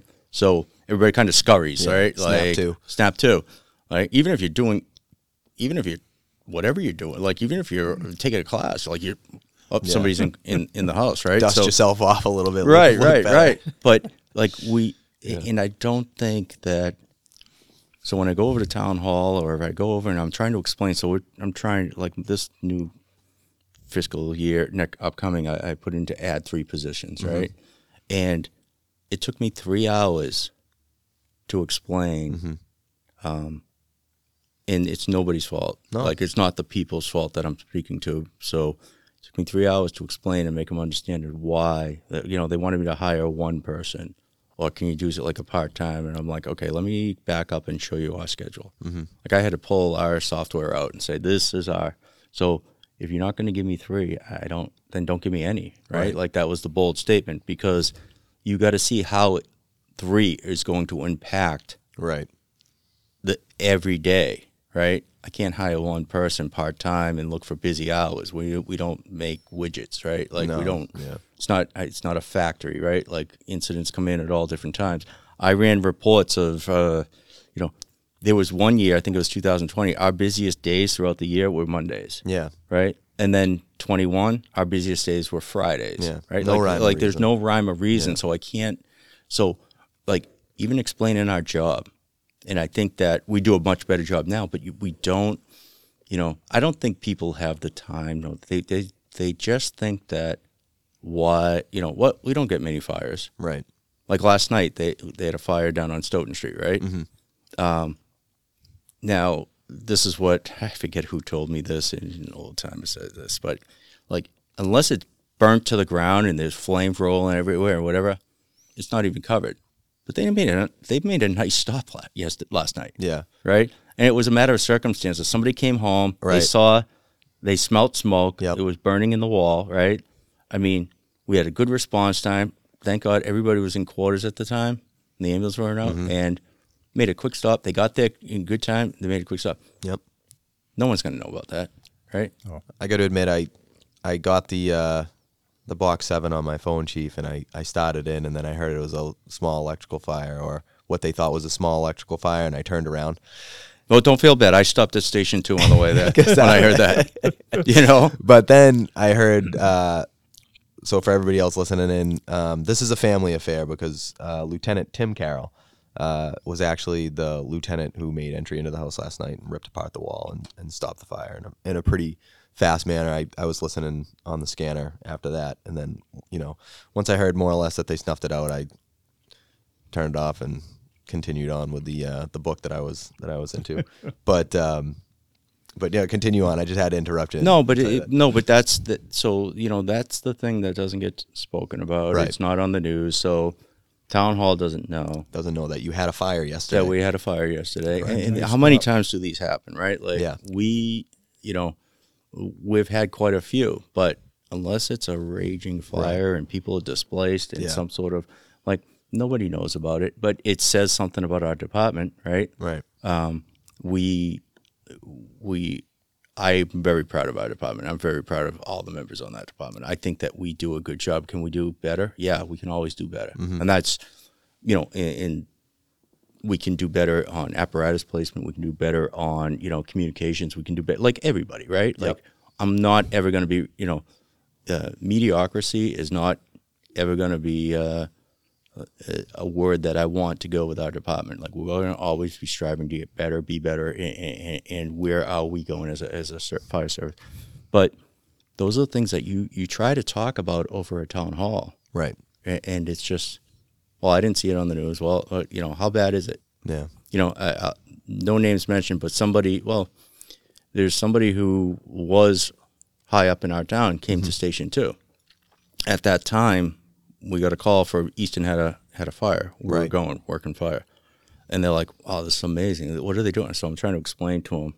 They were in my office. I'm trying to explain to them how Everything backfills. it all works, right? Yeah. And they're like, "Yeah, but I don't understand." So the town of Easton does not have a fire department? Right. And I'm like, okay, let me back up. Like, this is, and it's my fault, right? Like, I've learned in this position that I cannot talk lingo. No. you can't talk lingo. Like you really, I don't. But what a teachable moment. Yeah. What a way to like get someone on your side, educate them. Oh, I mean, the whole idea of like citizens academies and ride-alongs with people that are making financial decisions on the fire department, right, are huge. I know the PFFM does something huge. I know that, the area, like the FCAM and whatnot, they try to get these whether it's state officials or town officials in, and throw them in their gear and get them moving inside a building. But even a ride-along, sometimes I wonder, I always say this in certain meetings, like, do you understand the demographics of Stoughton? I don't think everybody looks at Stoughton as either they look at it how it was back in the 50s and they want it to be like that, or they're looking at other towns that they'd like to be. But the stuff that you guys are really dealing with now day to day, right? It's, there's a triangle there, Brockton, Randolph, Stoughton, right? I just think it's scaled versions of each other. Yeah. And so I don't think the demographics change that much, and I don't think the types of calls we go on change that much. And I don't know whether the people making the financial decisions in town are understanding the Stoughton that we see. right. Right. So that has to be, and so go back to the original. Yeah, boots on the ground, right, is a term that we kind of use a lot when we talk about, oftentimes it's in, we talked about this with Chief Nardelli too. It's how some of these things that we've known forever because we see it day in and day out. We don't need the labs and the scientists to tell us that this thing works because we watched it work. Right. We want to know why it works. Right. Right. We want to know why it works. But if we're knocking down fire and kicking ass in a certain way, so they call it transitional attack, and this is specifically what we're talking about, right? Transitional attack, Chief. So in your day, right, there had to have been an instance, right, where transitional attack, you guys were doing it, you just didn't have a name for it. You probably just called it firefighting, right? That's exactly what we did. Yeah.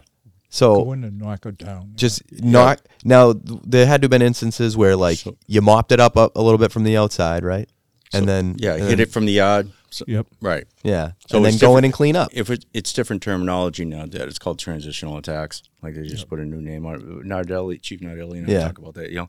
I remember my first transitional attacks was transitional attack that I was part of was actually a blitz attack in Brockton, right? And transitional blitz, right? But you guys called it hit it from the yard, right? See, I didn't. I've heard the term, but I didn't realize that was like your error term. Yeah, it really was. I mean, that's kind of how. And because not only that, they probably did it less for science and more for the manning, right? Sure. Oh yeah, we were down 6 or 7 guys were going. Yeah. One time, Yeah. So, I mean, they figured it out without all the science behind it. Right. They're like, listen, Right. we got to knock this down quick. Right. Right. And the big part of the transitional attack, I think, was tough because Leon and I went and did a class. It was finally then that Leon broke and understood that, maybe this does work. Yeah, right. Right. and it was more about getting over the obstacle of pushing fire. Yeah. Right. Like, are we pushing fire? We're spreading it. Are we, we don't are we want it to making go. things worse for people inside? Right. And you don't obviously you coordinate this, right? And that's the other thing. Talk about communications and not having portables. Yeah. Imagine if you don't have a portable. Yeah. How do you and you're communicate like, that at all? yeah, how do you communicate that? And but it was happening. Mm-hmm. It just, was there science behind it? Probably not. It worked one time, right? So we're going to do it again. Right. Again, the roadmap. I mean, it's so easy to see when it's just laid out in front of you here about, resources available in this time and where we are now with resources now and how things work. The differences. I mean, it's pretty incredible. I don't remember where you were going before we sidetracked here. I was just talking about me trying to now in the position I'm in, trying to communicate this so that we can have the resources and stuff. Right. It's really hard. Right. It's really hard because you know, you go back to backdraft, and I'll bring it up to my wife gets pissed at me because she'll watch the new TV, like, I don't even know what they call it, Chicago Fire and all this stuff. I'm like, you know, I'll be sitting there watching, and she gets pissed at me. I'm like, that's bullshit. You can't see. Like, you know, that's bullshit. You can't see inside. Like, flames while walking around, and they're just sitting there talking. Like, she's like, it's a show. I'm like, okay, but just frustrating. Like, I feel like you could have better consultants on set. They tell you, like, no, this isn't going to work. I think realistic isn't necessarily good. No, it's not good for film and TV. I think Nick could put it on that, right? Oh, yeah, Nick knows how to produce some good TVs and good shows. Yeah, it really doesn't matter who the person is. I've dealt with vets. They're always upset with the war movies and everything else. Sure. Yeah. And apparently with firemen too. It's just never correct, you know? Listen, we appreciate it does get that out there. Yeah. But it's also you know, yeah, it's like bad TV medicine. You know what I mean? Yeah. When you see people doing Doctors, everything. Yeah, it's like, okay, this isn't how it really works.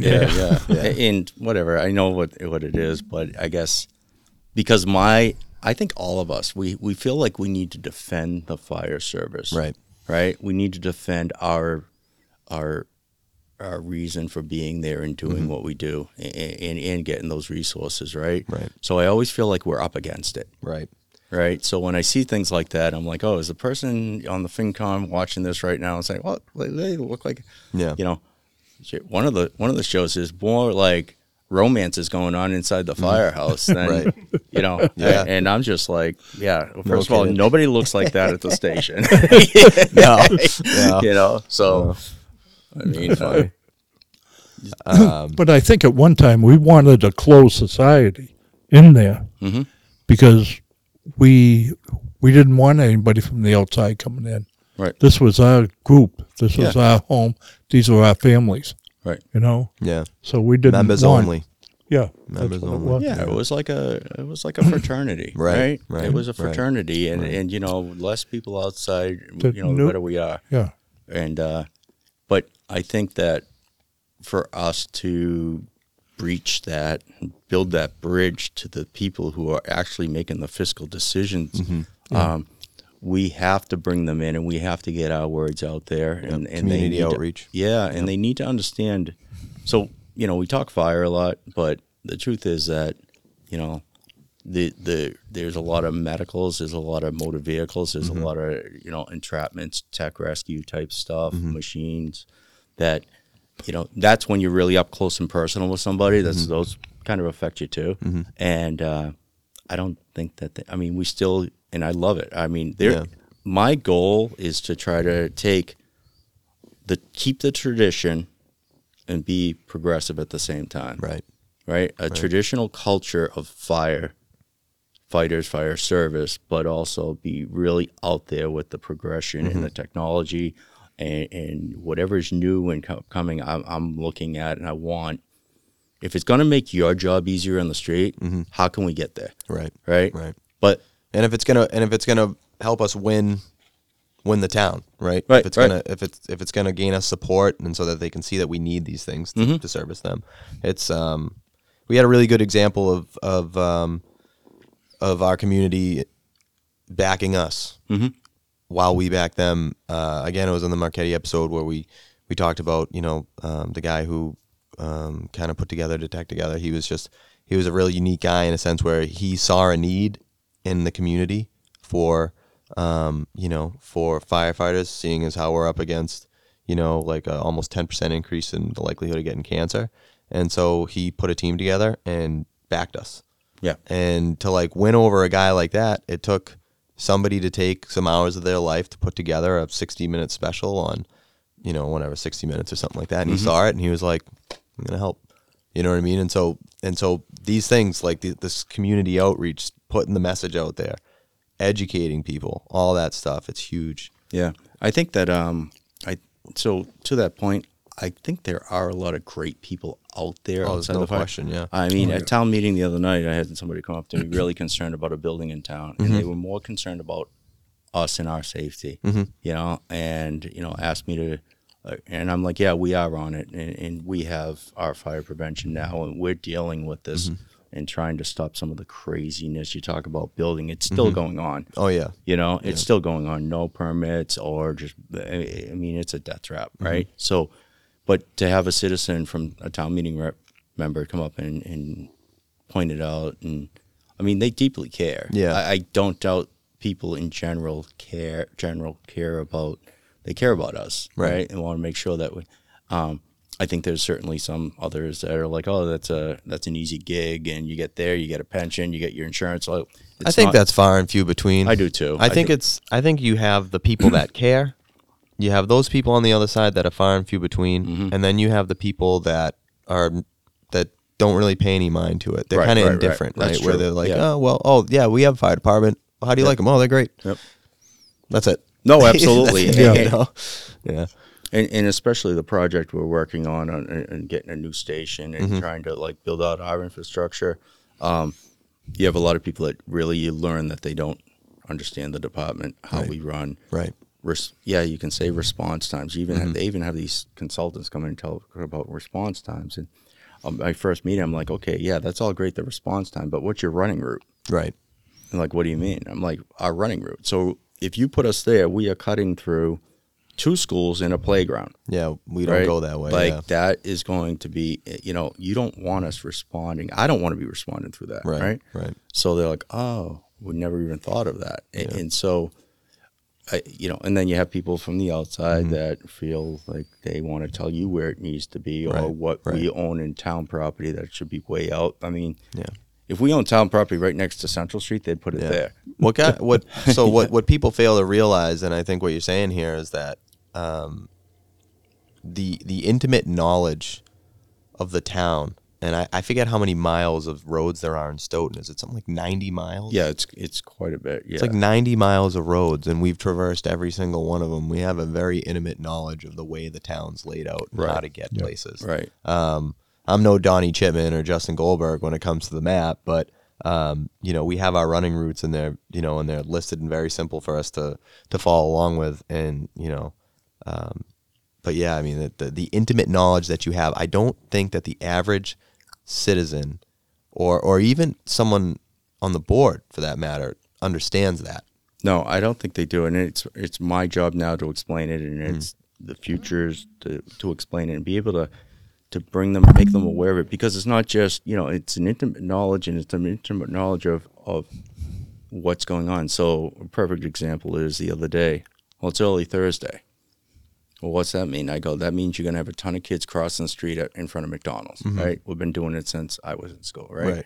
So early Thursdays, you got to be a little bit more aware, right? Or, there's certain things that happen at Halloran Park, or certain things that go on, and it's not like a special event. It happens like every Saturday, the playground is packed, right? So understanding that and knowing that, because they wanted to put a station like right in that neighborhood. I'm like, it's not going to work for us. I do not want little kids near a piece of apparatus as we're pulling out and heading out. So, it's that stuff, right? And yeah, you're right. I mean, listen, I'm still learning some of these streets, It's the little things that you don't, they don't even, how do you know what you don't know? They don't even know that they don't know about the intimate knowledge of even just the basic streets. Well, that's why I say I would say Chief Stipp, who came from Streamwood, Illinois, right, had no working knowledge of the town, right?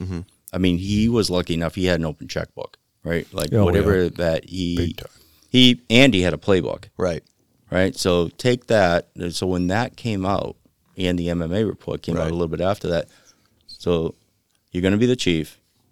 Here's your playbook, and whatever you need on that, we're going to write you a check for. Right. That's a great way to go into a position. I don't care. I mean, and he didn't have much experience. He wasn't from this area. I think the intimate knowledge of how we run, whatever, might have affected him a little. Right. But by the time you got there, you had to make cuts. So he came in after. So, Chief. So Roach was a chief for like 2 weeks, and then he had a cardiac event, and deputy ended up being acting chief and became chief. But then I remember day one, you were like, trying to get the project, and they want me to cut 5% right away. Yeah, like, right. you know, so we had 2 deputies back then after Right. STIP, and they had him cut one because it wasn't yet filled. Because he went up into he went from deputy to chief. Dave Jordan was the other deputy. Had to cut his own position. So he had to cut the position behind him Yep. because Yeah. it wasn't filled at that time. Right, In the right. town, like, I don't care what you have to do, you got to cut. Right. Right. So the easy one is the spot that's not filled. Mm-hmm. So that's how quick, like, It money turned mattered. around. Right. They forgot about that. Yeah. The report. Yeah, they did. So, an interesting on this report, it says this report should be revisited at the end of the first 6-month period and annually thereafter. And so I read this report 5 years ago. I'm reading it today. I feel like it's a report that I should probably read, every year for the rest of my life, along with the rest of the department.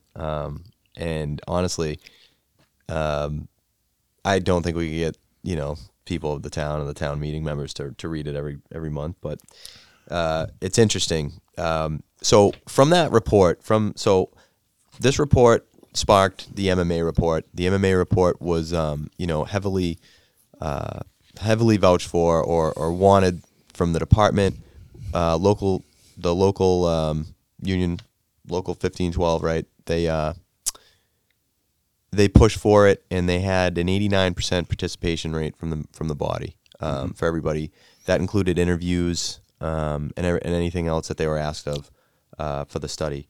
So, out of this study came a few like real fascinating things.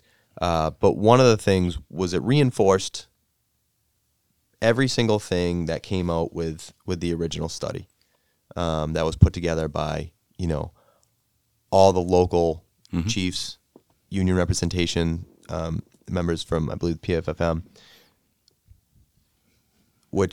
and they dug deeper and they did more. But it's just another way that I like to see that, like, these guys are all boots on the ground. They all knew what needed to be done. They put it in the study. I feel like they more or less made the job very easy for the MMA guys to come in and really do a deep dive. And that's just me highlighting guys like us, boots on the ground, knowing what needs to be done. So what came out of that study, and there could have been more recommendations or other loose recommendations, but what I have here is a recommendation of almost 50 things. A lot of them centered around finding a chief, like you said, when we got Chief Stipp in, a guy that could come in and inspire and reorganize and get things back together, and get things and bring us into a modern firefighting world, right? And so some of the things that I wanted that I highlighted, because a lot of them to really talk about, they're really like they're really like nitty-gritty departmental things, policies, things like that, things that I felt like we didn't really need to get into. But I highlighted a few things, 10 or 11 things. The first one that I highlighted, it was to establish a series of departmental committees, right?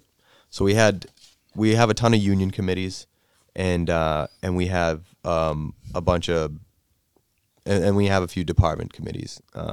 What were some of the things that you saw to, like, kind of got put together after that, like, as far as like committees went? Like, what was? So I don't. Yeah, it's hard for me. I don't know. Do you remember any specific Committees. No. Yeah. So I think that, to me, the focus. So I was like, at that point, the union ran the department. Right. It really did. Yeah. And when I pushing said committees, for themselves, yeah, right. the union was pushing for a better Safety. department, Yeah, right? right. I mean, really, they were. I mean, Local 1512 was Stoughton Fire, Right. So a lot of the committees, and I remember doing the march through the center Right. and trying to get funding for that MMA and making Right. sure and getting this stuff done. But, I know what did come out is that we were making like that training captain and then getting the training and what is the right training. I don't know whether Chief Stipp was around long enough to implement a lot of committees. Right. What I think you do see now are your stipend positions from that aren't even contractual, right? Like, so we're always trying to make things better. But that's what was popping into my head as far as that, because more or less we have our stipend positions that are essentially committees of 4 guys that all kind of get together and handle one specific section or one specific job, and they kind of take care of that. And so that's obviously good. It's a paid position, and it's another thing that it gets kicked down the chain, and so it's a task that you're able to delegate to members of the department. Sure. So one more thing for someone to take responsibility for. Well, I think that's important for all reasons, right? Like you make, you enable, the boots on the ground, right? I think I even said it. I'm like, how do you guys want, this? How do you guys want to run? Right. Like I'm not going to sit there and go, this is the way I want to end a story. Right. Unless it had to get there. Right. Yeah. Right. But it usually doesn't in Stoughton. Right. Like I think we're all of the same. Yeah. I think we all have the same mentality. But the training captain, safety captain, like came out of that, and that was really, if you call a committee, that was huge. Yeah. That was the next thing on the list was talking about how the fire department should be reorganized. Right. And as far as reorganized went, I think basically the rank of captain.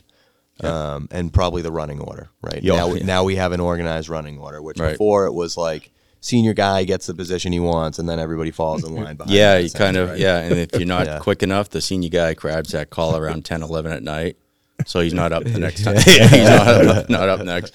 Actually, maybe I'll figure that one out. Yeah. Funny. So, and here's one. The town policy leaders need to recognize the need to make a decision concerning the staffing needs of the fire department with construction of the new fire station. So that's on the town.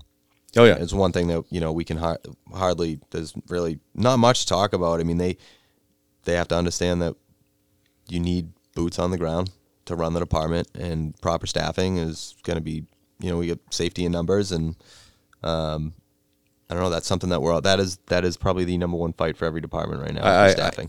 No, absolutely. And with that comes fire stations, right? I mean, how long? Yeah, they put up Central Street, right? But they squeezed that, shrunk it, and fit it into a piece of property that the town owned, right? They could have done a much better job. 2007, McGuire study came out. They could have had 2 fire stations, one in North Stoughton and a 3-bay station up there for a 5-bay station on Park Street. Right. For $11 million all in on both stations, right? And now they're beating us up on one station 20 years later, double the price. Yeah. I would like to point out, though, that we did have a recent upgrade in Manning, right? We went from 9 to 11. So how many years were we running as 9? Oh, God. It's like 60 some odd years. Yeah. Oh, yeah. Almost 60 years, right? 60? Yeah. So that was a huge step for us getting so it was a huge step, and credit to the union, credit to the we had, so if you remember, I don't know whether you were on, so we had to prove, and listen, nobody likes to talk about it. It sucks that this is the world, right? But you do have to show some sort of financial either gain or how can you make that work? Yeah, right. How can you fit it into the budget? The union, and I forget I forget who the chief. Chief Larissy was there, but we did a special study on our EMPHAS report, right, on mutual aid ambulances, and we showed how many mutual aid ambulances. I think one year we had 760. Well, coming into town to make up that, because when we were at 9, we really only could run one ambulance. Right. So what is that second ambulance going to do for us? Right. So when you take that, what's it going to cost us to hire get to 11-man minimum, and then what are you going to bring in? And that's how we did it. Like we show like this ambulance here will capture like all this money, revenue, ambulance receipts and stuff like that. Oh, okay, yes. You know what I mean? Next thing you know, it's in the contract. So whatever, by hook or by crook, let's get the 11-man minimum. You know. So huge for us. We got that now. Yeah. Huge difference from 95. I mean, just having that 2-man minimum and then being staff sometimes upwards of 13 members, you know, with a dedicated ladder. I mean, it's really an unbelievable difference, and it definitely aids in the quality of the fire service that the community receives, and it helps with the safety. Oh, for us. listen, if there wasn't a need for it, we've been hard to prove, right? Right. There's an absolute need, and No that's question. why I went for the 3 more, because I showed what a third ambulance on reserve could do. Right. And they're like, oh, and I showed them the numbers just on an average ambulance receipt, and Right. and so, oh, okay, but whatever, by hook or by crook, I wanted 15. Yeah, right. You know, Well, we're on our way. or no way. Next one here that I highlighted was so under the direction of the EMS supervisor, establish an EMS quality assurance program. So I don't know what the EMS supervisor was back then. Was it a lieutenant, or was it just the highest EMT ranked? Or They had so when I first got in, they were it was like an EMS, what do they call it? coordinator, supervisor? Yeah, EMS okay. coordinator, right? Yeah. So they had a couple guys. You know, there wasn't no real rhyme or reason to Right. it. But as we went into the ALS, providing ALS, Yeah. we realized we have to get more in Right. tune with that. I think Right. Paul Luisi was our first lieutenant of EMS. And in that What about position, Lieutenant O'Donnell? No? he wasn't. No, this was like an assigned day staff position. Okay. And you actually were the first one to make him. I don't know whether you recall that. but Louisi? Sometimes I got to remind him, right? But and you owe me $20. Remind him about it. Anyways, and then that was a position on day staff, right? Yeah. And that had been in for a long time as a lieutenant. And then I saw a need, especially where Tim was EMS lieutenant for so long. Like that has to be more of a deputy Right. type position, Yeah. right? So deputy brackets now EMS, and not only EMS, but you know he took over that role. I just feel like that position. I mean, it's 60-something% of our call volume, right? Yeah. So you have 60%. You have one person up there as a lieutenant, junior lieutenant, typically, Right. to handle that, right? That needs to be a deputy. There should probably be somebody else in EMS, but having those 4 EMS coordinators on your group, right, preceptors, like it started to build out from there. Right. Yeah. Right. Yeah. Major difference. We go from having coordinators, and now we have a deputy chief for quality assurance. And again, just goes to highlight the service that we're providing for the town. Yeah. It's pretty unbelievable. So develop response standards. I think that, I think out the door as fast as you can go, and responding appropriately with what you have has always been the goal, right? And I think that that's definitely something.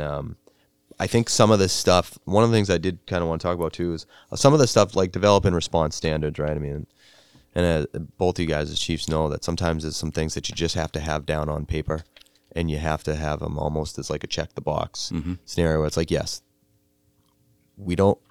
This is in fact how we do it, Right. and you have to have it on paper. Yeah. Right. No, I agree. And that's some of that is part of the advancement, right, of your fire department, where in 95, like you said, what do we need safety training records for? We've been doing this for 100 years without them. Right. Yeah. Right. And then just the world that we're living in today, you have to have these things down on paper. So a lot of the stuff you're talking about, aside, well, no, with training, but response, apparatus, right? One of the biggest things, I don't even know whether we brought it up yet, it was accountability. Oh, yeah. Fireground accountability, Right. right? So if you could imagine in 95, you didn't know what truck you were going on, Right. call to call. Or you had at least knew the next call, but you're not sure right? And now we had, okay, there's your crew for the day, for your 24. And then from that, okay, now you got to start having some sort of accountability system. The tag system is what we came up with. As a matter of fact, probably dating myself. I don't know whether I've even said that before, but that was like, we had departments from other towns coming in and go, what is this tag system you're using? Yeah, right. Right? Like area towns. Like, what do you do? So we got Velcro tags. We Right. put them up. Now it's the standard. Right. And now it's getting progressed into some technology where you can actually, you have it all up on your monitor in the back of a command vehicle, but which I'd love to get to because this is how long we've been with the Velcro system, right? But but it works, right? It like we works, had to have accountability because we didn't have any accountability. Like who's where. I go back to, and you hear me talk about this around the station, crew integrity. Yep. Right? Like, listen, let's all roll in and understand listen, we'll always have that room to make an audible on the fire ground, right? Like, if I'm going to use the ladder company in a different, position or in a different area or different task, but really rolling in, it's nice to know if you're the jump seat guy, you're on the line, right, going in, right? So it's there, right there is like the crew integrity starts, right? I always liked as an officer on the truck is to have conversations over the David clocks, like, listen, that's a big building in town, guys. We have this, and this. This is just within the piece of apparatus, yep. right? But it's, what are you bringing in? What are you bringing in? Yep. We're not all showing up with a freaking flat-headed axe. Yeah, right. Right? Like, we all have a different tool, or at least tools that work with each other. Yeah. And that's why I like the whole idea of, like, responding in together rather than having different people show up from everywhere. Right. I mean, even what really messed me up when I was first, I'm like, listen, this staff vehicles on a Tuesday and everybody's coming from everywhere. I'm like, right away, I think Tim was still a lieutenant. I was like, Tim, right away, you're to the ladder. Right. You're the officer on the ladder. You don't even have to go to command. You're going right to the ladder. Right. Okay? You're going to be the officer on the ladder wherever they are. If they're on the roof, mm-hmm. right? If they're opening up, if, you're going to meet up with the ladder, you're going to be that officer.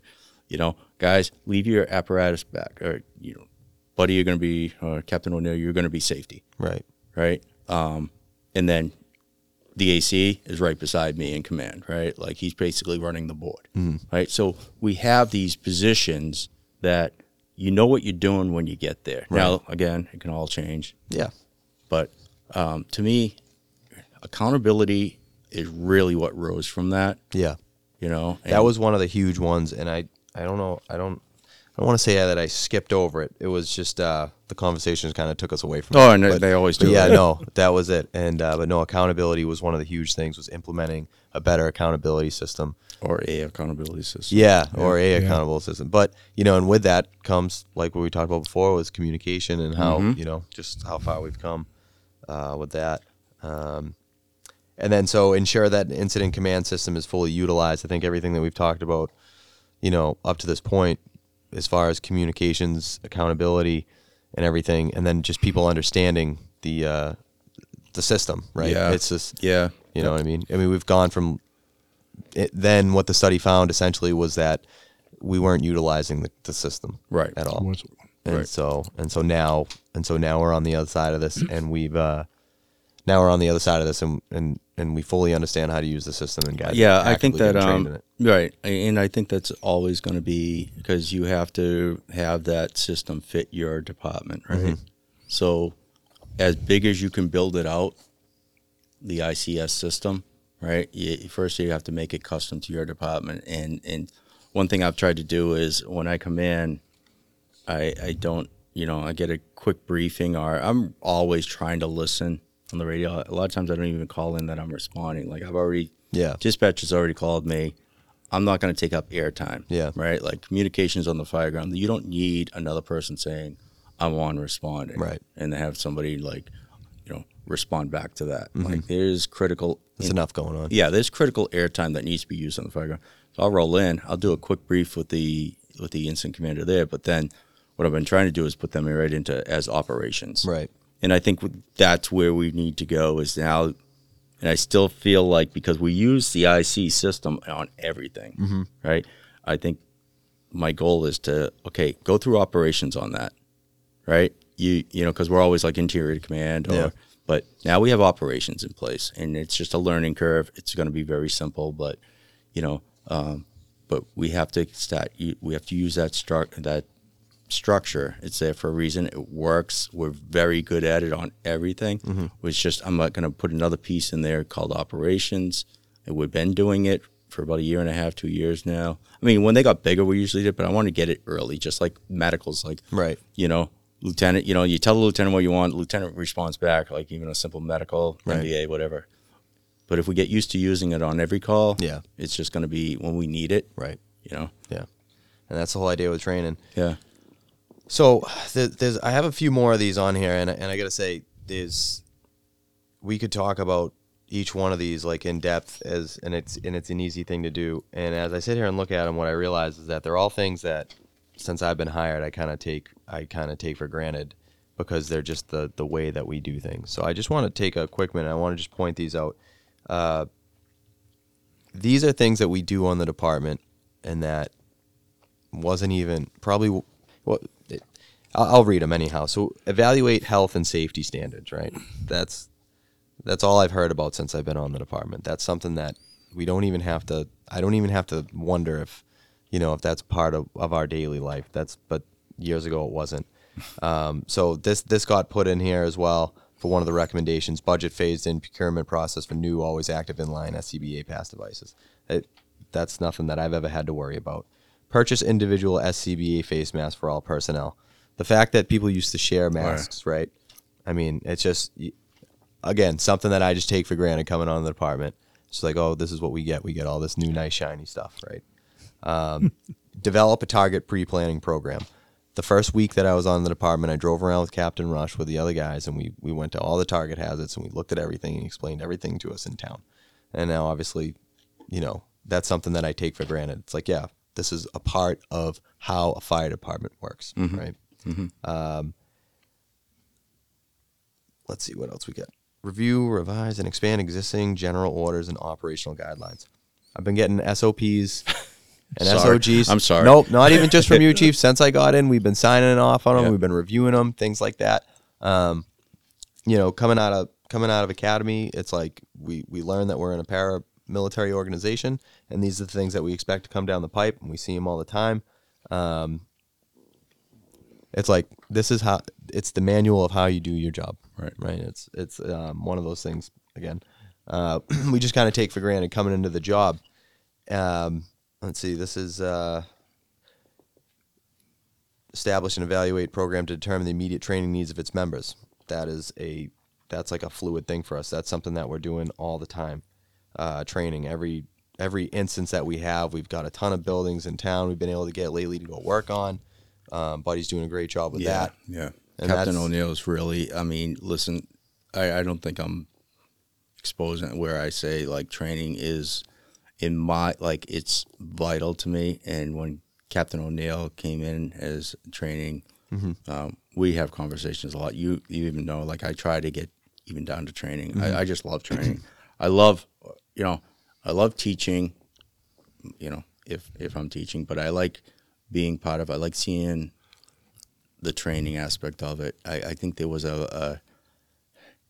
it's still probably around, but there was a whole thing where, training, right? Yeah, right. But what I learned, and you need to understand, I don't know what I did for you, but maybe for when a young guy comes on, and you're in a place where you're complacent or you're just like whatever, like you spark a new energy into the department. Right. We have a lot. I did our numbers. We have 30 people with under 10 years experience. Yeah. And we have 22 of them under 5 years experience. It's funny you bring that up because I'm going to bring that up again in a minute. Okay. But what's important, there's a couple trainings that I did on shift, right? And you got the couple of the guys that have been on 20 years plus rolling their eyes. I think I see a dark cloud and the sky's going to rain, right? Should we go up? But then when you get out there, you have these young, energetic, wanting to learn, right? And it energizes you to say, like, they're like, do we have to break right now? I'm like, no, if you don't want to, like, let's stay, right? So I'm like, let's go. Like you feed the fire, right? Like you keep like. And it gives you this, like, it just kind of re-sparked a lot of stuff in me that I had when I first came on. Right. So I see that in this department now. Like, so Captain O'Neill has been doing, like, he's been aggressive on getting buildings, right? And we have, like, 4 buildings right now. Right. Another one coming up that we're doing all types of training. You go in there, I love seeing it. I mean, listen, the building's coming down anyways. We do half the job for the demo company. Yeah, right. Right? So... But you're learning there, right? And I always say there's not as many fires. I'm not, talk about experience. We've lost a lot of experience through retirement, but it's nobody's fault. We're not getting a lot of fires, so how are you going to learn? You got to learn through training. Right. You got to learn through real training, right? Like we can sit in a classroom and talk about it all day long. Hands-on, how are you using tools? Yep. Right? How are you using, what are you looking for? Look at the construction in this building. Mm-hmm. This is what's going to get you in a shitty situation. Right. Right? But, it's just Captain O'Neill's been great at it. And, our goal is to keep building it, keep building it, keep building it. Right. And next on the list was should develop a comprehensive training plan for the members of the department. Yeah. So, I mean, that's been huge. And then lastly, and this happened was that their recommendation was that you attend, the Massachusetts Fire Academy Sure. and get all your credentials before you get to the job. Sure. And that's happened. So everything that I just mentioned, all those last ones and some of the ones that we talked about, and that's just 11 out of a list of almost 50. I think those were probably the most crucial for us to talk about. All those things I came on the job, and that was that, like I said, I kind of just took for granted. Oh, this is just how this department is, and that in itself highlights kind of how the difference between what was going on at the time of the incident and where we are now, Mm-hmm. and how we got there. That's a story that we could talk about forever. Yeah. But it's funny because you mentioned how you had the breakdown of the department. Yep. As far as, would you say it was like 30 guys? Yeah, for it's 10 like years? 29 guys with less than 10 years. I Yeah. mean, So wow. those numbers are like almost there. It's astonishing because at the time of the incident, the numbers were like almost the same. Really? From 0 to 10 years, 10 to 20, and 20 to 30. I might have broke it down a little bit different than you with the knowledge that I had, but it was essentially like right now it's like 47%. I'm sorry, in 95, 47% of the department was new. I had it at 25 members. If it's 30, then it's more, but we're at 42%. So the amount of new guys was almost the same, right? The middle ground was 20 to 25% from 10 to 20 years, in both scenarios of from 95 to 2022.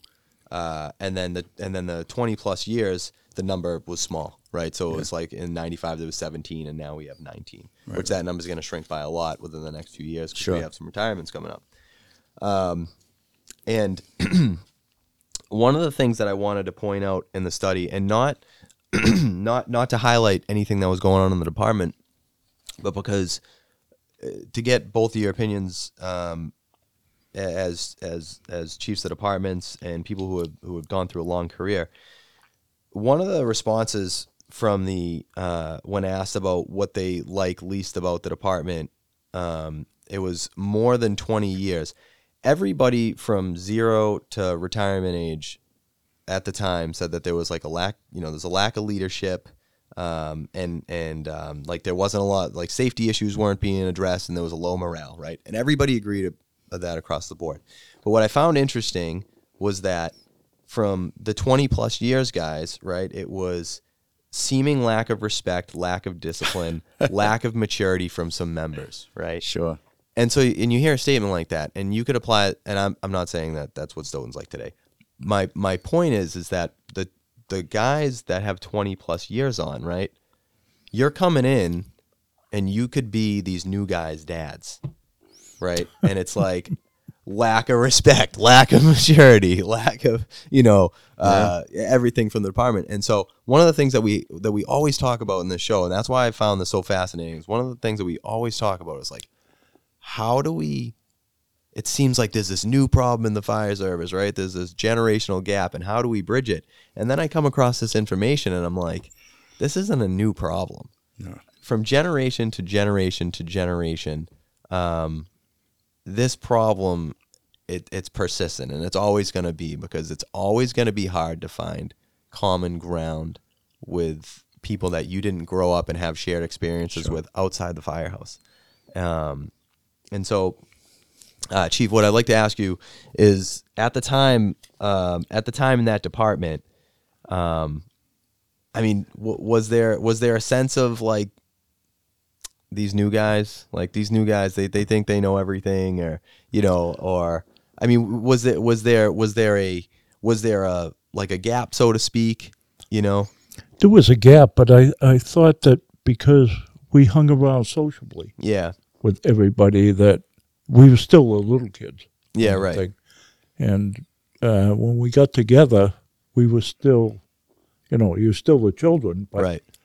You had that going on. I think that you must have found the same thing. What, when I got on? Yeah. And so you're coming from the stark opposite angle, right? Because you're the young guy getting on, and Chief at the time, you weren't a young gun. No, but no, when he come on, no. But we tried to get together and bridge that gap. As we could. Yeah. Sometimes it was hard to. But it's always there, right? Like the It's gap's gonna be there. It's gonna be there. So it always is going to be something, right? Yeah. So I think we talked a little bit about this before, but actually the Academy did a pretty good class years ago about generation and dealing with. But one thing I realized is that two things. One is the generation before, typically, the generation in front of you raises the next generation. Right. Right? So, if there's a gap, maybe it is somebody who's, really senior guy and, his kids are older than the people coming on. Maybe there's some misunderstanding there. I don't really buy into the whole generational thing anymore. Mm-hmm. I have seen some really good people on that are just coming in, and I've seen some really poor, work ethics, that on people who have been there 20 years, right? So it comes down to individuality. It's, I hate the blanket thing because it really makes me start to wonder, there's some really young people that are really like, you can trust them, you can give them a job and they'll get it done. And there's others that, they're 20 something years and they're just, I think there's this not excuse. How do I want to say it? There's this, it's almost become a culture, right? Right. Once you get 20 years. Yeah, like we gave it a character. You're supposed to bitch about the new guys coming on. Yeah. Right? Yeah. And it's like, if you're not bitching about the new guys coming on, then, what's wrong with you? Yeah. It's almost like a rite of passage or something. Right. Yeah. But there is like that animal we aspect of created, it. yeah. It's funny, Jordan Peterson, I don't know whether you listen to him at all. Yeah. So sometimes I listen to him. And Nick's a big fan of Jordan Peterson. So he points out this thing where, and he took it, I think, when he was up in Canada, and he had guys that worked on the pipelines up there, or they went out and did some hard work. But it was really about, and I, my summers I did like roofing, I worked, construction and whatever. And then when you come in and you're like the probie, and you get your balls busted, he pointed out really well. It's not ball busting. What it is these guys. This was more on a job site rather than. But I put this to the fireground. These guys are seeing in the firehouse. Are you going to crack? If we give you a hard time, or if we hit you with, like they used to dump water on us, spray us with a hose. They tried to catch me, and I was way ahead of them on that because I already knew. I had some insight. But what they're doing there is, are you going to break down and cry? Right. If we do this, are you going to? But because if you're going to break down here, you're going to break down on the third floor in a 3-decker. Right. You know what I mean? I need to know that I can trust you. And what a safer place to do it is, go. We used to have to go around and get everybody's coffee order and go down Honeydew and then go to J&I Variety and pick up whatever they wanted and come back. That's what the junior guy did. You just did it every morning. Right at the end of truck checks. You went, you took an order. And even if they didn't want something, like, you still had to go around, right? So, but everything they're doing is they're building their trust in you, right? And also seeing, can we rely on you? Yeah, and it's a real simple way of doing it. It is, and it probably, again, with the fire service, happened organically, just like transitional attacks, right? Like, we didn't know why we were doing it. Yeah. We didn't get into the psychology about it, but we did understand that if I can rely on this kid to do this, right, this kid's going to do, like, I can trust him when things really go to shit. Right. And, you know, and I don't think there's a generation that doesn't have people that can do it. And I don't think there's a generation that there's people that don't do it or don't want to do it. There's always people, I'm not doing that anymore. I'm not doing that, you know. There was also a group, we didn't really have any big military war-like things when, you know, even when I was in high school or college, right? So, that didn't really come back until I was in high school. Right. Well, a little bit prior to high school, but yeah. So it was interesting. There's I don't know, I'm kind of going off topic, but it's interesting because you had military guys who were coming out of Vietnam, right? And that's all they knew was that chain of command. And they knew if you don't follow this order, bad things happen, right? Right. Then you had a group of people that never went into the military. And what was more interesting, and this is a quick little story, is I had a lieutenant, you know, tell me, son, when I tell you to jump, you just ask me how high. You don't question me, right? And I'm like, what? But if you tell me to jump here, I'm going to go, why? If you tell me to jump at a fire ground, yeah, I'll do whatever, you know? Right. And he's like, because I told you, right? Like, that's the way it works in the military. He was never in the military. Right. It was like he didn't even build credibility with that, right? So it's like, I think a lot of senior guys with 20-something years, they feel the need to have to do or to have to, like, complain about the ones coming up. But I think we have to mentor. Yeah. Like, when you walk in there, especially, like, a lot of those guys were like uncles to me, right? Yeah, right. But if you're walking in as a new guy, right, I could just imagine. Let's just take Joe Girolamo, for instance, right? Kind of knew me. I coached him for a long time, but aside from that, didn't really know anybody. Not like, from you're coming in there, yeah. you don't know one. Right. You don't even know what the fire service truly is, right? And you don't know the culture, right? So, you know, what am I going to do, right? And we prove us, and he's going to prove himself every little task he does. Right. And I think that you have to look at it more individually. You can't put a wide thing on it. Oh, this generation sucks. This generation's great. This generation. No, you just got to say, okay, who's this individual and how can we help them get to where we want them? And I don't think we did a good job with that a lot of times. I know we could talk about training. One thing about, I know we're bad at is officer training. And you'll see, like, we just put a new thing out for a new platform for, like, they're called master classes on fire, but we bought that program, and I said, we need officer training, because, really, you take a test on a Saturday, you top it, you're the lieutenant, okay, you just went from right in the back seat, now you're in the front seat. Right. Okay, you took fire officer 1, great. Right. But, you know, as far as that, like, that's all the credentials you need to be a lieutenant. Now, that's all well and good if you're running medicals all day. Yeah. Hey, but what a great thing to have, like, so many things squared away that now we can concentrate on. Well, I agree. That other stuff had to get out of the way. And some stuff just gets put on the back burner for one reason or another. Yeah. You know? Yeah. So. One thing, second to last picture, Nick, in the slide we'll bring up. So bringing this kind of full circle to, This one? yeah, bringing us full circle to, you know. Oh, he's got the old pass device on. Yeah, he does. You know what? I wish I recognized that. Portable's probably strapped to his back. Right. Bringing us full circle, we have, you know, the impacts of these line of duty deaths on the department, short and long term. And I think we did a good job of kind of showing you of, like, you know, where we were and what we did and how we got to where we are now. And one of the things I wanted to point out, and I've talked about Fred Little before on the show. Fred Little was a recent line of duty death for us, and he was cancer. And obviously, if you guys are listening along, you guys know that we had to tech together in here, and it's, you know, one of those things where trying to advocate for everybody, and making guys be an advocate for themselves. This guy, Freddie, he's served the department for, you know, 32 years plus, and retired. And he unfortunately didn't get to. Well, he was disability retired, right? Or no, he was 111F. Yeah, he was went out. Yeah. But anyhow, I just want to point out that the after effects of Freddie, we were all taken PFAS and everything serious. Like ever since I came on, it was like a big thing. And but then Freddie came down with cancer, and so and it just shows how we've come so far, right?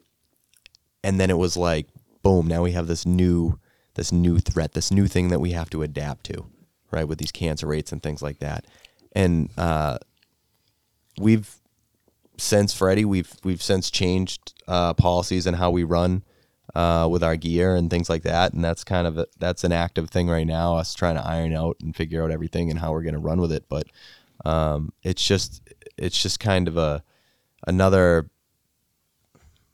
way that this is ever changing, and the impacts that these line of duty deaths have. And I think this was a big wake up call for everybody with Freddie, was that, just like you said, like when after Victor died, like this is real. Yeah. This is real. Yeah. And we're all doing this stuff day in and day out with this gear. And this was a big slap in the face. A big wake up call for everybody about Freddie. And I wanted to bring it full circle and mention Freddie, because, that was only within the last year for us that Freddie passed away. And that was a tough bid for the department. Yeah, I think with Fred, do you want to speak on anything? Fred was on your group for a long time, so. No, but I know, but you picked up the ball, I think, a lot with Fred. Well, Fred, I don't know whether you talked about it on the show. Fred was a quiet guy. Yeah. Very quiet, yeah. And, Fred liked to do what Fred did. Right. Right? Like, he just liked his boxing. He liked, Westerns and basketball. Odd shows. He liked, and he lived alone. And, it goes full circles to show family, right? Like, when I got the call, they're like, you got to come down to Fred's house, right? And I got a call from Captain Newberry. He's like, he'll only talk to you. Right. Now, I don't know why. I know Fred and I had a great relationship, but right. I'm like, all right, guys. You're my kid. That's why I want to talk to you. What's that? You're my kid. Yeah. Yeah, he wanted to talk to me about you. Had more to do with that, Chief. Yeah. Listen, Exactly. if you're anything like your old man. Anyways, and you build relationships, right? Mm-hmm. Like, when I saw him, I was like, Fred, like, we got to do something for you. Yeah. And I can tell you, every member on that department would, even if it was, like, he wouldn't accept a lot, right? Like, firefighters are the worst at accepting help, right? Like, they never, like, even when they need to go to the hospital, they say no. If they need help, they'll try to do it themselves, whatever way they can. But Fred couldn't even open the top of his, like, cranberry juice, right? So I'm like, listen, you call. I was going to give him my cell phone. He wouldn't take a cell phone. So I'm like, Fred, you call dispatch and you get us there, right? So when I saw him, I'm like, wow. Like, this guy left. So I worked. I went back and looked at it. I worked an overtime shift. So I worked his last night. And Fred always took August off. Right. He'd save all his time to take Month August. of Fred. And he never came back. Right. Right, and he was out on 111. Fred probably knew something was wrong, and went to a doctor at somewhere in August and found out he had cancer. And then he was quiet, and then he'd come around once in a while. But to see, I mean, that's a massive man. Oh yeah, right. And to see what cancer did to him, and know that, all right, this is another result, not as acute traumatic as Victor, right? Which, I'll leave it up to you. To me, sometimes you'd rather acute, whatever, than the pain in the torture that this man was going through, and he wouldn't say a word about it. So the department stepped up. I mean, huge, and even beyond that, right? Captain Newberry's wife, who worked at a hospice in Milton. We all pulled together. Yeah, and she got him in there. Like, it was just, this is where we actually, really came together and made impact in your generation. And you talk about generations. Your generation stepped just as much as my generation did. Right? Like, there wasn't anybody just kind of, So it's that. I was with Fred. I went to visit Fred on Easter Sunday. He passed. Like, it still gets me bothered because he passed, like, right in front of me. And I'm like, waited for you. Yeah, I don't know whether he waited for me. I think he waited for that. He was watching a Western. He's waiting for the end of the movie. But I was like, oh, he's gone, right? Like, and I didn't want to rush down because I didn't want I knew it was hospice, but in the back of my head, I'm like, are they going to come down and start, Yeah. I wanted him to go. He wanted to go. I know Yeah, it did. So, but it says something about what this job does, right? Like, we will not change. Like, this is the greatest job I can think of for myself, my personality. This is the greatest job in the world. So, but we still know this job is, like, no matter what we put in for safety and for, somehow, because we are, would you say all hazard? All hazard, yeah. All hazard, right? Something's going to catch up to us one or another. Right. And let me just go back for 1 second about, like, you talk about PFAS. Like, this is where we have to do a better job. I think the PFFM, I think the International, I think the fire chiefs, I think the, even DFS, they do a good job of trying to get it out there. But the other day at a finance committee meeting, they have PFAS, high PFAS in one of the, reservoirs in town, like one of the pumping stations, right? And they're pulling it from Harrison's Pond, right? And FinCom asked, well, where's it from? And he was giving, the water department was giving a couple examples. He's like, firefighters, firefighting foam, this, that, and everything else. And a couple of questions came out. Well, is the fire department still using PFAS? Right. Are we still using PFAS? Yeah. Do they still produce PFAS? I'm like, wow, you really need to, like, we were duped just as much as the rest of the world was, right? We didn't know 3M and DuPont were putting this stuff in. Right. I think, and listen, I'm no scientist, but I think that, you heat up in your gear, it's in your gear, right? You're in a fire, you're battling, or multiple calls, but there's PFAS in your gear. Yeah. And it's getting absorbed through you, right? So it's a bioaccumulation. You're right. So it's building up. It's building up, and so we don't even know. We didn't even know. Right. And what can we do to? We put every precaution, and that's why. Yeah. People talk about the new station and stuff. Like, I am like that decon area, right? And having extractors in there, right? And getting that. We bought that SEBA. I don't know what's called, a Roscoe, whatever, but it washes all the SCBAs, your masks, it'll do helmets, right? Like, we got it. This is my push. Like, listen, would we like to have a new station? That'd be wonderful. Right. But really, we need this stuff. And so this just shows you short, long-term impacts, what this is putting at the forefront of your mind. And as you sit here and talk about it, you say it's your push. And I want to get to the book that you recommended. Oh yeah, I want to get to the book that you recommended because it's funny because I didn't read this book. It's the first audiobook I ever listened to because I got the recommendation yesterday and I said and I'm like I need to read it. I got to have it for today for the show. I got to squeeze this thing in. And it's funny because now it's like throughout the conversations I've had with you, now I can see the theme. And when you recommended this book to me yesterday, I didn't really understand, and then I listened to the book, which is a funny thing to say that I listened to the book. Oh yeah. But anyhow, and so it's Find Your Why by Simon Sinek. Sinek, yeah. And so now I understand when you said to me, "This is my why." Right. Victor is my why. Freddie is my why, and that's a good feeling as a firefighter. Well, to know that the chief's why is it's for the guys. Yeah. And so that's really, I don't know, that's fascinating. It's incredible to me. Well, my whole, when you were asking me, I was rattling my brain, and I know that there's definitely, I just got a new, like, it's not that I don't read the fire books that are out there.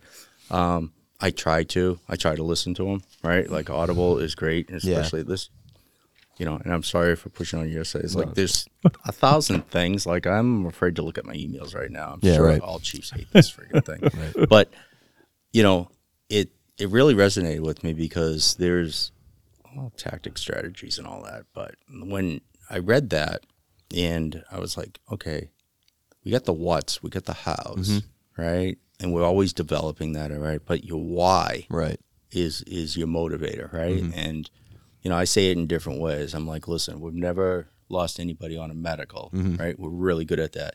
But we have lost a guy at a fire. Right. And now we've lost somebody due to cancer. Right. Like, so what, why? Right. Why? And can we figure out? And then that why is also my motivator. I don't ever. Why am I doing this? Because I don't ever want to live. I don't want to put this department through this. You know, there's a funny. I was talking to my father because and he actually just texted me too. It's funny, but you know, one thing about Victor, right? And Keith, I got close to too. He still calls me Freddie's son, but you know, you talk about family. I was doing a detail over at Gillette, right? And who do I run in? But Chris and Lisa Melendy, Right.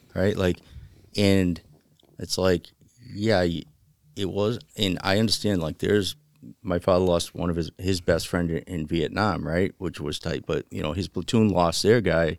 But this is losing Victor. Like, I still see his kids, Right. Like, Carol still shows up at things, right? Yeah, she like, actually just popped in a couple weeks ago to deliver us breakfast. As a matter yeah, of fact. and it's amazing. It's like, okay, Victor still shows up, right? And it was important for me to push this message and get, or at least not forget, because this can happen anywhere. It happened in Stoughton, right? Like, it can happen anywhere. And I feel bad for these departments that are running on shoestrings, right? Like, something bad. It's just a matter of circumstances, just like that. Right. And then you really want to fuck up your department? Have something bad like that happen. Yeah. You know, because you probably lose half your guys, right? They'll just, I can't do it anymore. They'll try to stay on board. Right. And then, okay, so Victor is my why. Like, why am I focusing on apparatus placement right now? Right. Like, why am I focusing on, you know, crew integrity, accountability, you know, because of that. That's my why, right? And so it's not a firefighting book, but it does come to the question, like, why are we doing what we do? Why am I doing why am I pushing so hard for certain things to happen? Right. They're tough, they're long, they're prolonged, but I got to tell you, this department has been nothing but, I told them, it was said long to go to me, but listen, 65 guys can fuck me way harder than I can do anything to them, right? Yeah, so right. like I need you guys, right? No. So I need the department. We need to all be on board together. And so, you know, it's going back to the book, the why is what I needed to figure out, and it was really right in front of me. Yeah. You know, Mom. So for those, I probably rambled. For those, no, it's all right, man. This is one of those books that I never would have. I never ever would have. If I saw that laying at a bookstore, I would have walked right by it and I would have picked it up. Thanks for the recommendation. We're gonna put that up on our bookshelf, and having it been recommended to me and then actually read it, I'm gonna tell you right now, if you're looking to figure out, like you said, why you are doing what you are doing, this book will give you a clear map to find that. Yeah. I did the audio version of it. It was pretty quick for me, but I highly recommend it at this point. It's actually, I'm gonna order a copy of it so that I can have it, because the book does actually have like a useful map in it and some things that you can track. It's a simple concept, but you know, they go back to, you know, comparing companies. I think they were kind of, you know, one company to another, and the companies that are successful, and you talk about leadership, right? Yeah. There's a lot of better companies out there than Apple, right? Yeah. But they always focus on their hows and their whats. Right. And when you go back and I think, as much as the outside wants to look at the fire service as a company, or you know, we really have to figure out our whys. Right. And every department's going to have a different why, probably, right? And all leadership will have a different why. But once you start to understand and put that why in there, right, it really lays the map out itself. Yeah, and it lays the map out for everybody else to follow and get on board, get the buy-in, create that cohesive unit, accomplish the mission. Right. So, well, gentlemen, we're coming up on some major time here. Oh, sorry. No, no, don't be sorry. This is time well spent. This is, like I said in the beginning, something near and dear to me. This is a good day for Stoughton. You know, one of the things that we talk about is passing down our history so that, you know, we know where we came from and we know where we're going. Right. And we have this roadmap in front of us. So this was incredible. Chief Carrol, thank you so much for taking time out of your day. Chief Carrol, thank you for again coming up here and imparting some wisdom, and bringing us the story of Victor and the progression of the Stoughton Fire Department. I will tell you that I'm a proud member of Stoughton Fire Department, and as I said before, I always took some things for granted. After going through these studies and reading and really kind of investing some time in this, it's really easy to see where we came from and the people that made everything happen. So thank you very much. I want to thank you guys. I just, I started watching Jobtlks. Actually, the first full one I watched was Lineage. Not Delhi, because I wanted to just give him a hard time. But yeah. I think what you guys are doing here is absolutely great for the job. Yeah. You're young guys. It's great to see. Again, I go back to it sparks me. Mm-hmm. And having a forum where you do just sit around and kind of talk.